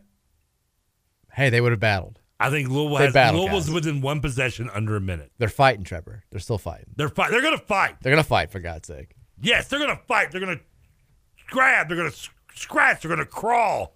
They're going to bite. They're going to spit. Okay. They're going to chew. Okay. Well, maybe not all those things. Cards taking on the Panthers. Reminder, you can listen to all the action on 970 WGTK. Flip it over now as we go off the air. You got Paul Rogers in the pregame show. Go Cards. Beat Pitt. Even if it doesn't happen, we'll see you guys tomorrow at 3. Have a fantastic Wednesday night. Just remember.